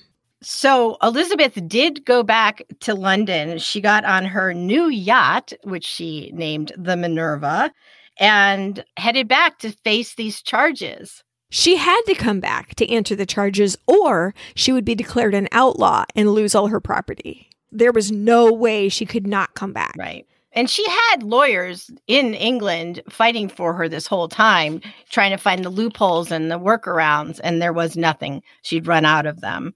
When she got to London, she was, of course, arrested. What do we do with this woman of nobility? Are we going to lock her up in the tower? Which, of course, is what the Meadows family is sitting there going, yes, yes, yes. But no, she wasn't healthy. She was weak, and she had some very wealthy friends pay her bail, and she was sent home with a guard. Unfortunately for Elizabeth, her case had been bumped up into the highest court in England. I think due to its publicity, they needed a court with some power to compel her and to keep her in the country, etc. So Before this court, full of spectators, appeared with her 4 noble bondsmen. You see, in order to put her in house arrest instead of in prison, she had to prove that there were 4 noblemen willing to put up large sums of money to prevent her from fleeing. Well, her 4 bondsmen arrived in court with her to answer the charges of bigamy. Not guilty, she said. Very good. Return for trial on such and such a day. Well, meanwhile, the civil case was dismissed. The judge there said, look, everyone, the ecclesiastical court all those years ago ruled her unmarried. That's why she was free to marry the Duke. The will is valid. Case dismissed. Hooray! Okay, this is going to go my way too, probably, this criminal case. So it was a little bit uplifting. Enter a little bit of media-infused madness. Well, again, we're back to the court of public opinion and a very scandalous satire play with a character that was based on Elizabeth, very thinly veiled. The play was called A Trip to Calais by Samuel Foote. And what Samuel did after he wrote this play is he went to Elizabeth and said, I wrote this. How much are you going to pay me not to have it presented? There's letters exchanged between the two of them. Elizabeth, using her connections, was able to prevent this play from getting staged. But the writer had all those letters that Elizabeth had sent him. So he just said, fine, I'm just going to publish these. And he did. So there's all these letters where Elizabeth is trying to defend herself and trying to tell him not to publish this thing and incriminating yourself in some ways. And they're all in the paper for everybody to read. Isn't that exciting? Yeah, it made her upcoming court case an exciting spectacle. And in fact, such was the interest among the populace that her trial was moved from what was the private chambers of the House of Lords to the vast expanse of Westminster Hall, where there could be an audience of thousands. And after a delay for Elizabeth's illness, another delay so her friends in the Parliament, they could argue, they said, look, you saw her walking around here with the Duke as the Duchess. For 5 years, you never said anything all this time. Mm-hmm. And so why are you tripping now? Right. Like, I'm paraphrasing, obviously. But, you know, whatever. Nothing they could do could stop this trial from going forward. However, comedy, there was another largest delay because now the carpenters had to make tiered seating. And there's the real delay. That took like 4 or 5 months. The carpenters are like, you know, like workmen everywhere. Well, I guess we can do it in 4 or 5 months. This is the busy time of year, they actually said to the Parliament. Which, of course, is giving the media even more time to build things up. They came up with a new name for her, Elizabeth, the Duchess Countess. So, you know, she can use both titles, right? The papers were so happy for this easy filling of pages. There were articles like, oh no, and now that there's war in America, what do we do with criminals now? Articles like, this trial is only a convenient distraction from all of our losses in America. Articles like, husbands are already whack. Why on earth would a lady want 2? 1 is punishment enough. It sounds very modern, doesn't it? It does. I was reading about this and we were researching during the Amber Heard Johnny Depp trial. And I just kept putting Elizabeth's situation into that, you know, the way that it was just whipped up in the media. It was all over social media. So the social media of the times, you know, the Lady Whistledown papers and all were filled with the same things about Elizabeth that we were reading about Amber and Johnny. There were so many parallels. All of this, I mean, both things, frankly, both trials seem so crazy to me. Like, who cares? The church court in Elizabeth's case said she was free to marry. The civil court said the money was hers. What more is there to canvass? She was the victim of publicity, and some might say the patriarchy and envy. You know, people had been shirty about her having married the Duke in the first place. Remember that? It was okay when she was the mistress, and then when she got married, the tide turned a little bit. Well, each member of the House of Lords got 7 tickets a day. 7 is a weird number, isn't it? So their inboxes got inundated with people inveigling for a ticket. Ooh, this is when you really want to know a guy. You were in, even the Duchess of Devonshire got hold of a ticket. It was the event of the year. Everyone wanted to be there. And if you couldn't get a ticket, what you could do, though, is go where the trial would happen if you tipped the guy at the door ahead of time. The week ahead, this guy made over 2 years of Elizabeth's old maid of honor salary. Just for peeks into the place being built, where the trial was going to be held. There's a whole cottage industry around this trial, and most of it's done on the street with money passed secretly.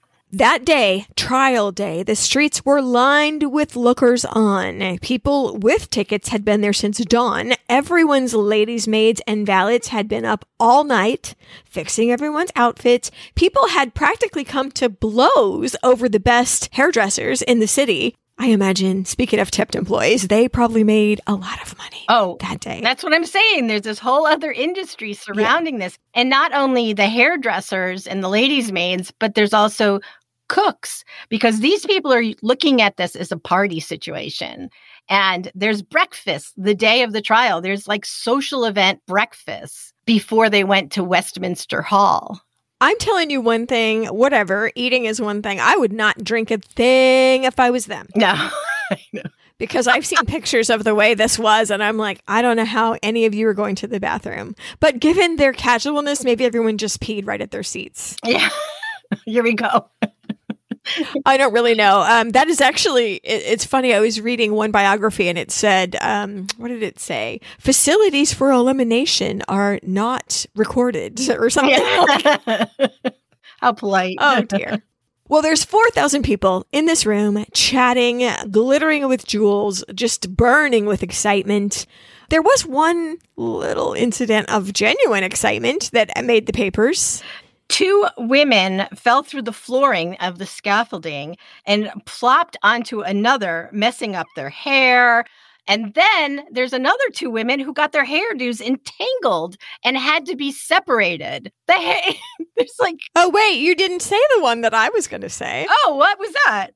Well, all these balconies had been kind of jury-rigged, and one of the ladies hearing a noise, thinking she was hearing the peers coming in, the show is about to start, rushed to the railing and fell through a rotten board and ended up not being able to go all the way. She was kind of hanging like, was it Tom Hanks in The Money Pit, where your body from the waist up is still in the floor, but your legs are downstairs flailing and everyone can see? Well, there's a thing about ladies' garments around this time. You didn't wear drawers. You didn't wear underpants.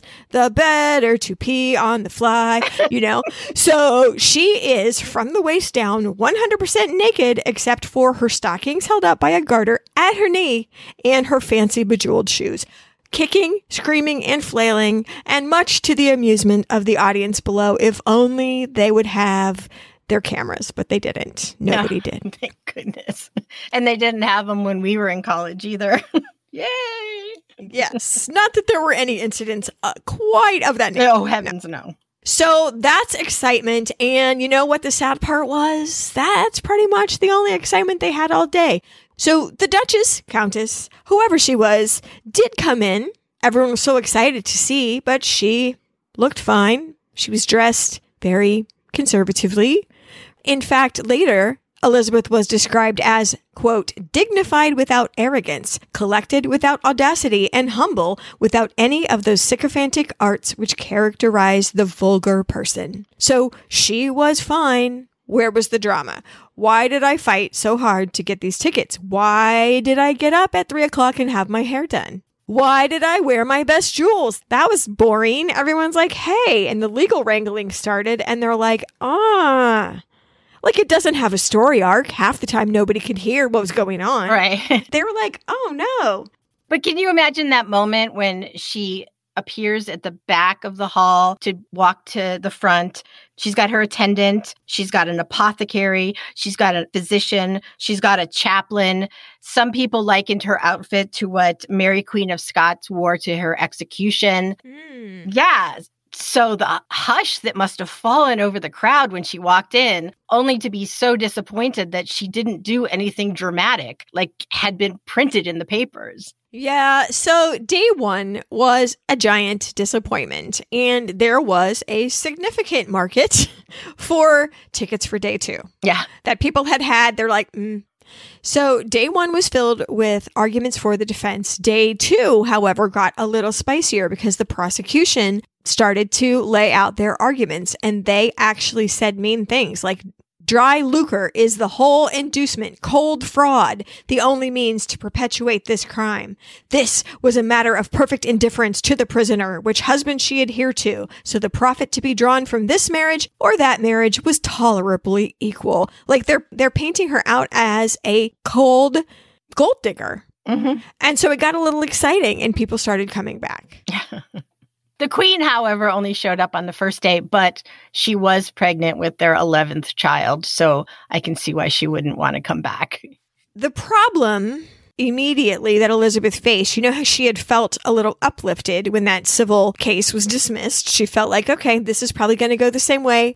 But guess what? The very first thing they did, having been decided earlier in all those arguments behind the scenes, the judgment of the ecclesiastical court was rendered inadmissible as evidence. That's her whole argument, is that she wouldn't have married had she not been cleared to do so by that court. Mm-hmm. And they said that that couldn't be regarded. And that's a problem. That's a huge problem. And she's up against all these people that Evelyn Meadows has managed to present to the prosecuting attorneys. So in walks, here's the damning trio, I guess. Oh, do I have to? Can I say that in that context and not have it be a bad word? Damning? Uh-huh. Yeah. Or do I have to bleep it? No, I don't think even you have to bleep it. Okay. Well, here's the damning trio, as far as I'm concerned. Anne Craddock, witness to the wedding, the doctor who was present at the birth of her child, and the widow of the Reverend who had actually performed the ceremony with the actual register with the words in it. Now, I thought we'd left that in safekeeping. Well, her cousin had accidentally revealed to a friend when he wanted to put another entry in it that was in there. Oh, don't regard that. Just let's keep that between us. Okay, you can't keep a secret like that between people. And it leaked out, and the location of the register was leaked out, and here it was in court. I mean, come on. You know who wasn't there? The most damning witness of all. Mr. Augustus Hervey was not about to put his face into this room and had literally fled across to France and was lurking about until the trial was over. He was not going to be called to the stand. No, he didn't want any part of this. He didn't want it to touch him. Nope. He was not going to show up. This roller coaster of a trial was reaching the hill, wasn't it? We've got the first car just hanging over the summit. And it's about to balance out a little bit because Elizabeth is given an opportunity on the 5th day to present her side of the story. So she appears in court that day. She's got a stack of papers handwritten of things that she wanted to say, address people who had spoken, accusing her of things, just presenting her case. So she's a very eloquent woman. Of course, she's going to be able to do it.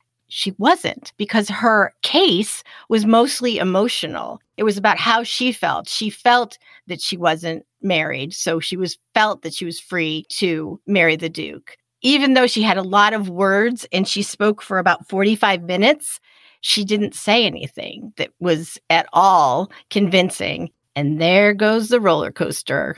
Unfortunately, the verdict came back and it was nearly unanimous. One after another, the judges, the peers, voted guilty, guilty, guilty. There were some abstainers, but not very many. And one friend said unintentionally guilty was his finding. Oh, that's bad news. Well, right before sentencing, Elizabeth requested what's called the benefit of peerage. And this is her point. If you say my marriage to the Duke was not lawful because I was married to Augustus Hervey, as his wife, I am now a countess. Because luckily for her, Augustus's brother had died and Augustus had inherited right before trial. So she is a peeress. Peeresses and peers really didn't receive a lot of punishment, even if found guilty. So guess what her punishment was? And I quote, "Your guilty conscience." After all this. And she was required from now on to be known as the Countess of Bristol, which she 100% hated. And of course, the total ruination of any possible social life in England. Well, that's it. No, of course it's not it. Well, the Meadowses wasted no time with another civil suit to overturn the will. Obviously, she was a duchess on false pretenses, so if the duchess has been left this money, who's the duchess? She doesn't exist. And they even successfully got an order for her not to leave the country, a legal order, but guess what? La, la, la. Too late. She had a friend zipping around town in her very distinctive custom coach, pretending to be her so that people thought that she was still in London. She had sent out invitations to dinners just as if she were in town. But the truth was that she hightailed it over to the Minerva and headed to France herself. Also, she had for a number of weeks people packing up valuables from Thoresby Hall, and they were on their way too. She is no sleeper, this Elizabeth, and she knew what the possible outcome would be, and she still had loyal people willing to help her out in this way. Well, her European friends welcomed her warmly, at least at first, but she was not allowed a single second of relief because guess what came? A note from her legal husband. "Now that I can prove we were married, I would like a divorce.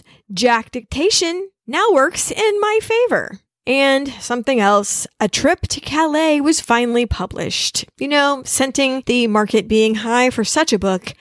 I am very sorry. It was very, very popular and lots of people bought it eagerly. The author was already dead, but it didn't matter. The publishers made a lot of money. Someone called Elizabeth the poor, hunted Duchess. Well, she left everybody unread, including the summons from her husband, which she left unread on her dining room table. Oh, I didn't see that email. Yes. It must be in my spam folder. But unfortunately, news of her disgrace was sort of pouring across the courts of Europe, and she had decided that she needed to move farther afield. But to do that, the Minerva just wasn't the right vessel for her to go farther afield. She had a new yacht built. It had the finest of everything, exotic plants and art and bathrooms and heaters. She was big on the new tech, staterooms and ballrooms. And almost all of the contents of Thoresby Hall. She staffed it with a French crew, a couple attendants, a coachman, a footman, a clergy. She christened the boat the Duchess of Kingston. She also got the brother of her friend, the Electress, himself an elector of Bavaria, to make her a German countess because you know what she hated? She hated to be called the Countess of Bristol. And if people weren't going to accept that she was the Duchess of Kingston, she wanted an alternate title. So now she's the Countess of Varth. So all we have to allow her to save face, if necessary, she already put a backup title into play. Because she was not feeling the fuzzies from the courts in Europe, she looked towards Russia. At that point, Catherine the Great had a fascination with all things British. And Elizabeth thought, that's a court where I will be welcomed. I will be, the exotic creature of the week. So she headed herself to Russia, introduced herself at court, and was accepted. It worked big time. It should be noted that Catherine the Great did receive her as the Duchess of Kingston. No skin off her nose. We've covered Catherine the Great before. She did not have to care. Whatever.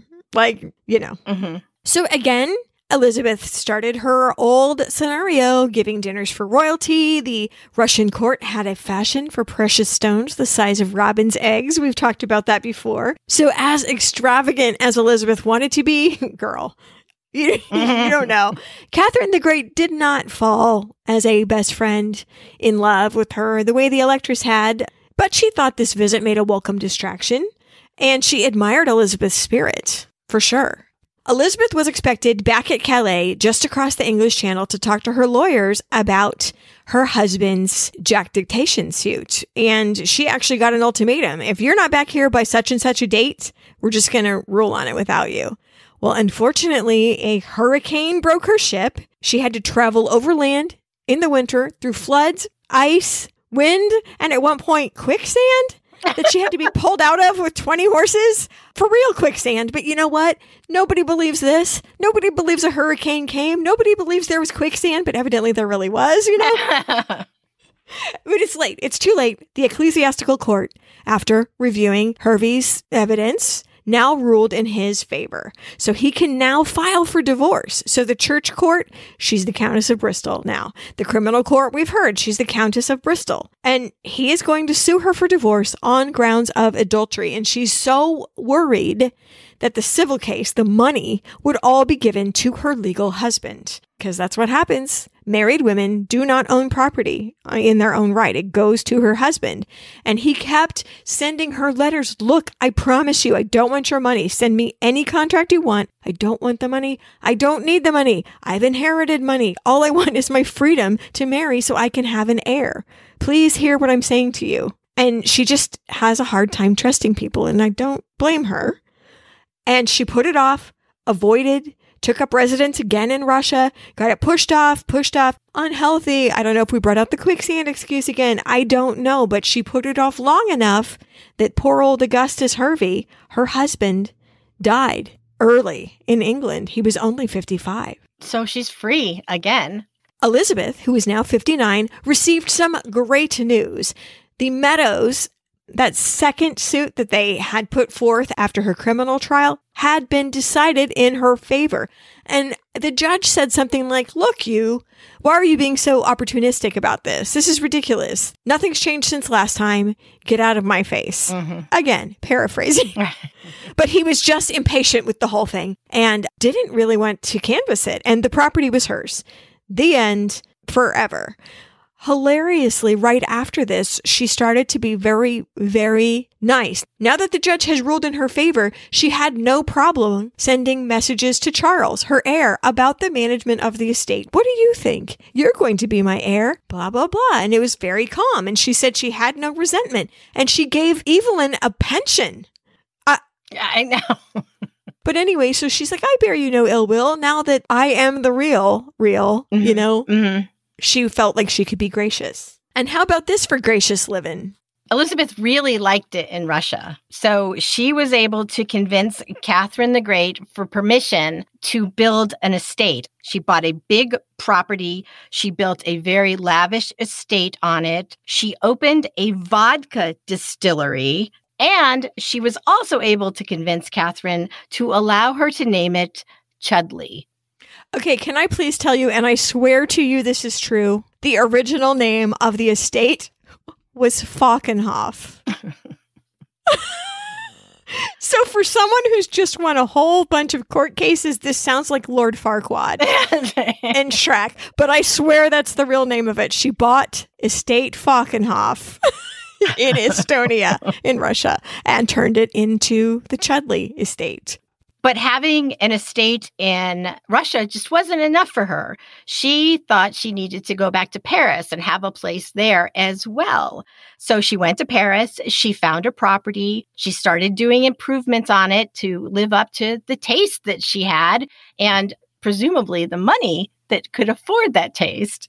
As many property investors find to their detriment, when they've got a hold of a property, there's more to do to it than you have the will to do. Most of us have to worry about the money. So far, she didn't. So she abandoned her house in Montmartre and bought a second one. Like you do.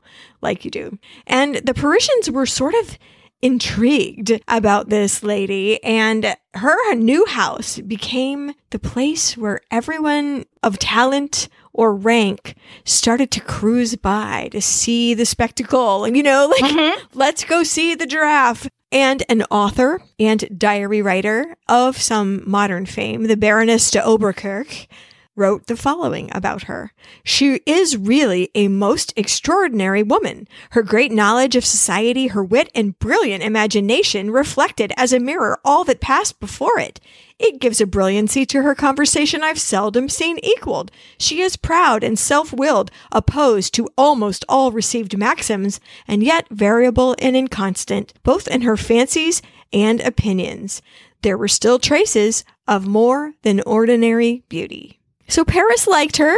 They did. And she did buy one last estate outside of Fontainebleau.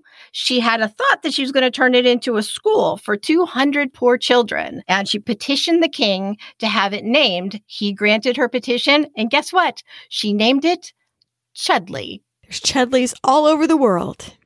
It's like a chain, like Cracker Barrels. So now she has estates all over the place. She is bouncing from Russia to Paris. She's even going back to England sometimes. For 10 years, she's building these properties, and it's really impossible for her to be there on site all the time and managing everything. And she's got a very expensive taste, and people were taking advantage of her. She was getting scammed left and right on these properties. And in her personal life a little bit. There was one Prince Radziwill that thought he was in like Flynn and he was going to get the woman and the fortune at last. And he may have been more friendly than I'm letting you, think of him. But she said of him, he may fire as much as he pleases, but he will not hit his mark. She had his number. Yeah. There was another guy who pretended to be a prince, and his actual name was Vorta. And she actually kind of did fall in love with him a little bit. But, she can't marry again. Right. Because that's in the will of the Duke. She can't marry again. He was dismayed by that. Ultimately, she dismissed him and his scheme had not worked. But, and as I have just been talking to my husband about, her failing health prevented her own full enjoyment of the empire she had created. And I keep telling him we need to do things now while we're still very spicy, while we can still hike in Machu Picchu or whatever, we need to start rolling. So that's a goal for the next couple of years. You're going to hike in Machu Picchu? Oh, I don't know about that in particular. Maybe I'll just hike up the stairs of Montmartre. It sounds like more my thing. Yeah, I was just going to say, your heels might get stuck somewhere. You don't wear heels in Paris. They get caught in the cobblestones. I had you in Machu Picchu. I don't know that Machu Picchu is my thing. I mean, if I can get some drone footage from there, I think I'm okay. But yeah, I would like to just, travel more. Go here and there. Mm-hmm. I mean, I'd like to go to some Greek islands, and there's a lot of stairs there. Yep. So, yep. Yeah, I don't know what happened. I think after the pandemic, being at home so much, having that same realization that, the years are not going to be kind to me very soon. I want to travel. I planned a lot of travel, mostly while I was stuck at home, just creating Airbnb boards. But yeah, I got travel in my mind too. Well, I do want to object to the term after the pandemic because honestly, as some of you know, I am still sick. Mm-hmm. From the COVID that I picked up on our trip to London. I still have lingering effects, and I definitely do not think we are in a post-pandemic situation. No, I agree with you. Yeah. So we're at like pandemic part 7. Oy. Or something. I don't like these sequels. They just keep getting weak. So while she's doing all this traveling, she's starting to write up her own will, but she had several versions of it going. Evelyn was nearby. He was in France when she was there, just kind of keeping an eye on things. She had opened up communication with him. So he took advantage of that to just be nearby. He could see that her health was failing and all the stress from all the travel and everything that she lived in her life. On August 26, 1788, at the age of 67, in a rented apartment in Paris, because her other home hadn't been finished yet, Elizabeth Chudleigh, Countess of Bristol, had a glass of wine and a piece of toast with her 2 attendants, and then she died. And here is some bad mess. So quickly, Evelyn cruised in and took the silver out of the building. Mm-hmm. Quickly, a lot of servants laid their hands on stuff and took it out of the building. And throughout the months, months, that followed her death, people did not want to remove her body from the apartment.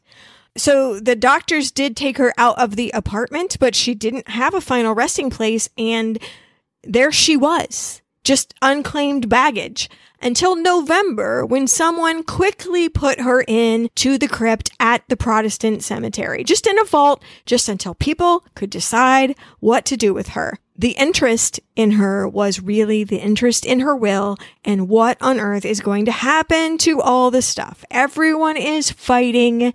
Is it because according to French law, if you inherit, you also inherit the debt? Well, where is everything? How much is the debt? Evelyn actually got arrested for taking that stuff. He was charged for theft. Her steward in Russia was living on her property as if he owned it and could not be dislodged except by the power of the authorities. He had to be taken out by force. He was squatting. I mean, the guy that did the estate sale there in France kept all the money and got arrested and sent to prison, although she had carefully listed who was to get what, including, hilariously, a set of jewels destined for Madame de la Touche. Do you remember her? Her husband's old original OG mistress. Everyone thought this was too complicated and decided to liquidate everything by selling it and then distribute it to the heirs. And I know that's what's going to happen to my things. I feel sad. I'm sorry. I mean, having just cleared out my parents' house, I'm starting to get rid of things and giving it away now because I don't want my kids to go through what we had to go through. And my parents had downsized within the last 10 years. So their stuff was very orderly, but just where does it go?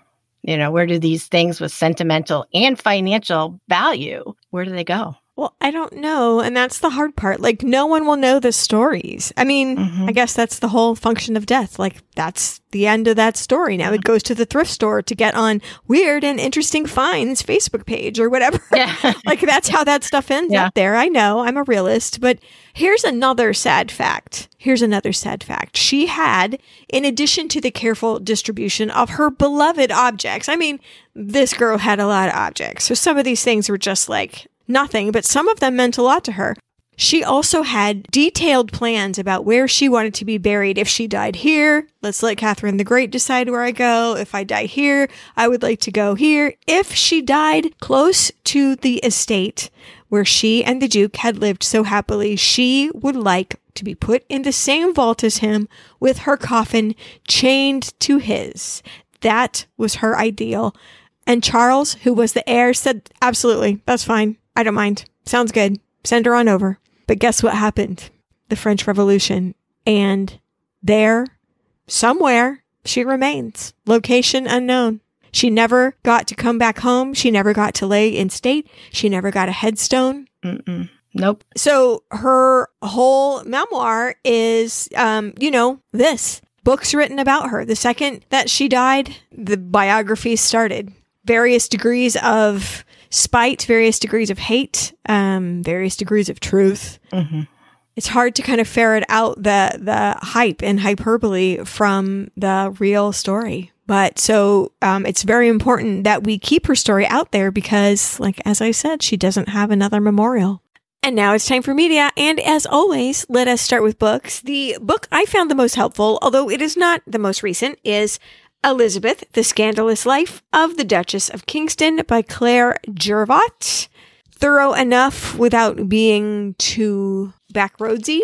I own this book, and I should show you a picture. I have a lot of pages folded down. Oh, But it's mine. It's my personal book that I but even personally own. The library people are not cool on that, even when it's your own book for some reason. I don't get that. That's funny. The other book is more current. It's The Duchess Countess, The Woman Who Scandalized 18th Century London by Catherine Ostler. This one was just published in 2021. The author does seem to lean towards Elizabeth having a diagnosis of borderline personality disorder. So throughout the story, when there's a symptom that could be borderline personality disorder, she points that out. I mean, she doesn't say she had it, but she's just kind of giving you evidence that she did. And if you get the audiobook, the author herself is reading it, and she's British, and it's lovely. She does an amazing job. So 2 thumbs up on that. And then if you are into going a little bit in the Wayback Machine, there is a series of books called The Amazing Duchess, being the romantic history of Elizabeth Chudleigh, Maid of Honor, the Honorable Mrs. Hervey, Duchess of Kingston and Countess of Bristol, in 2 volumes by Charles E. Pierce from 1911. There was one between all those. It was from 1928. Elizabeth Chudleigh, Duchess of Kingston by Beatrice Curtis Brown. And I think after having read this and then read Duchess Countess, I think this is kind of where Catherine Ostler started. So she took the information presented by Beatrix Brown and kind of researched it to find out if it was true or not. So I thought that was kind of fun to see things that Catherine Ostler could support and things she couldn't. So if you're at that level of nerdery, get them both. If you want to go to an adjacent book, you can read Grandma's work, The Poems and Prose of Mary Lady Chudleigh, edited by Margaret Edsel. And you can actually read the entire text. It is online. Her most famous book, I'm going to click my link so that I can read you the whole link because it is really long. Okay, here we go. Ready? The Female Advocate, or A Plea for the Just Liberty of the Tender Sex, and particularly of married women, being reflections on a late, rude, and disingenuous discourse delivered by Mr. John Sprent in a sermon at a wedding, May 11th at Sherborne in Dorsetshire, 1699, by a lady of quality. And it is dedicated to the Honorable the Lady W. Lee. So it's for Lee Montague. I can tell you that right. I don't have any more books. I wish there was a movie. This is a story that's made for a movie, I think. We say that a lot, but it's... Yeah, it is. I honestly think people going through our back catalog, if you're a film student or a producer, you could really just have a whole career worth of things. Right. I don't know. You'd have to be kind of clever with the script, I think, and you'd probably have to have a location budget, which is kind of a bummer. But maybe you're creative and have some CGI experience. Uh-huh. Works for Marvel. Yeah. Would you pick any thread of her story to tell as a movie? Well, I think that the whole thing about there being like the menace from all of society, and she actually really did love him, would be enough of a conflict. Yes. Yes. Okay, good. So that's what I would do. Now, as to, so no movies, no TV shows, I do have a couple of links. There is a link on Jane Austen's World about the Winchester races. And if you would like to know about the history of Holme Pierpont Hall, which actually has very little to do with Elizabeth, but in fact, they view her as family adjacent. So important that they have a whole biography on their site. So many of her houses actually have turned into hotels. That's what you're going to find if you look up almost any of the houses she ever lived in. They are hotels. Nice. Speaking of places she lived, the Royal Hospital at Chelsea, it had been closed. It recently reopened for tours. So that's awesome. And of course, there is the Chelsea Flower Show with their 500 exhibitors from around the world. I fell down a massive Chelsea Flower Show rabbit hole. I have an entire page of notes because I knew you'd be fascinated by it, but I'm not going to read them. But it's been going since 1862. And the one little bit of nugget that I thought was awesome, garden gnomes have been banned except for 2013 when celebrities painted them as a fundraiser. At the Chelsea Flower Show? For the Chelsea Flower Show, yeah. Okay, so I have a little tidbit. Okay, so we were staying in the Wellington Hotel in London on Vincent Square, and the headquarters of the British Horticultural Society is literally on the same square. We passed it every day. And I didn't realize it. That's how much of a nerd I wasn't. And then I will provide you a link where you can, if you wish, read the entire text of The English Baronetage by Arthur Collins. Do be warned. 500 pages will not get you through the letter C. I love that so much. And then in addition, why don't you go in the Wayback Machine of the History Chicks podcast and listen to the Lady Mary Wortley Montagu episodes and also the Catherine the Great episodes while you are at it. And you know what? We're all time sensitive. Why don't we go back to the Marie Antoinette episode? That's the way back. That's episode 1. We revisited it with better sound quality. Go a little bit further into the back catalog. But those women were all alive at the same time that our story is taking place. And 2 of them did intersect with our subject. So that actually might be very interesting. And that's all I have. Yeah, I don't have anything else either. And in closing, rather than provide a quote, we have provided many quotes throughout this episode as to what people of her time thought about her. I just want to let you know with what armor she was provided, because the motto of the Chudleigh family, aut vincam, aut peribo, in Latin, in English means I will either win or perish. Thanks for listening. Bye. If you liked what you heard today, please leave a review for us on Apple Podcasts or tell a few friends about us. We are headed to New England in October. We're going to see some old friends' houses, Louisa May Alcott, Abigail Adams, Lizzie Borden, Consuelo Vanderbilt, and we'll also be walking in the footsteps of the suffragists. There are still a couple of tickets left, and if you would be interested in checking out the itinerary, you can go to likemindstravel.com. Links and photos of the things we talked about today can be found at our show notes at thehistorychicks.com. The song in the middle is And the Stars Turned into Jewels by Realdrum.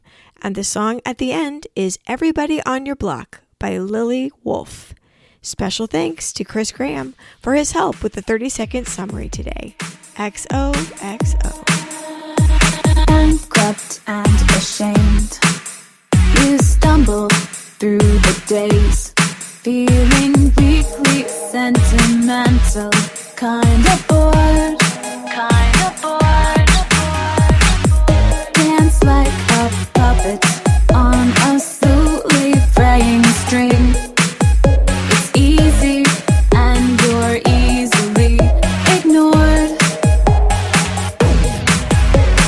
Don't feed, no, don't pursue it. Don't be so driven to it. Everybody on your block says you're not gonna make it, and that you can't escape it. So close your eyes and fake it. Yeah, everybody on your block says you can't keep pretending. They don't know all you have is nothing left to lose.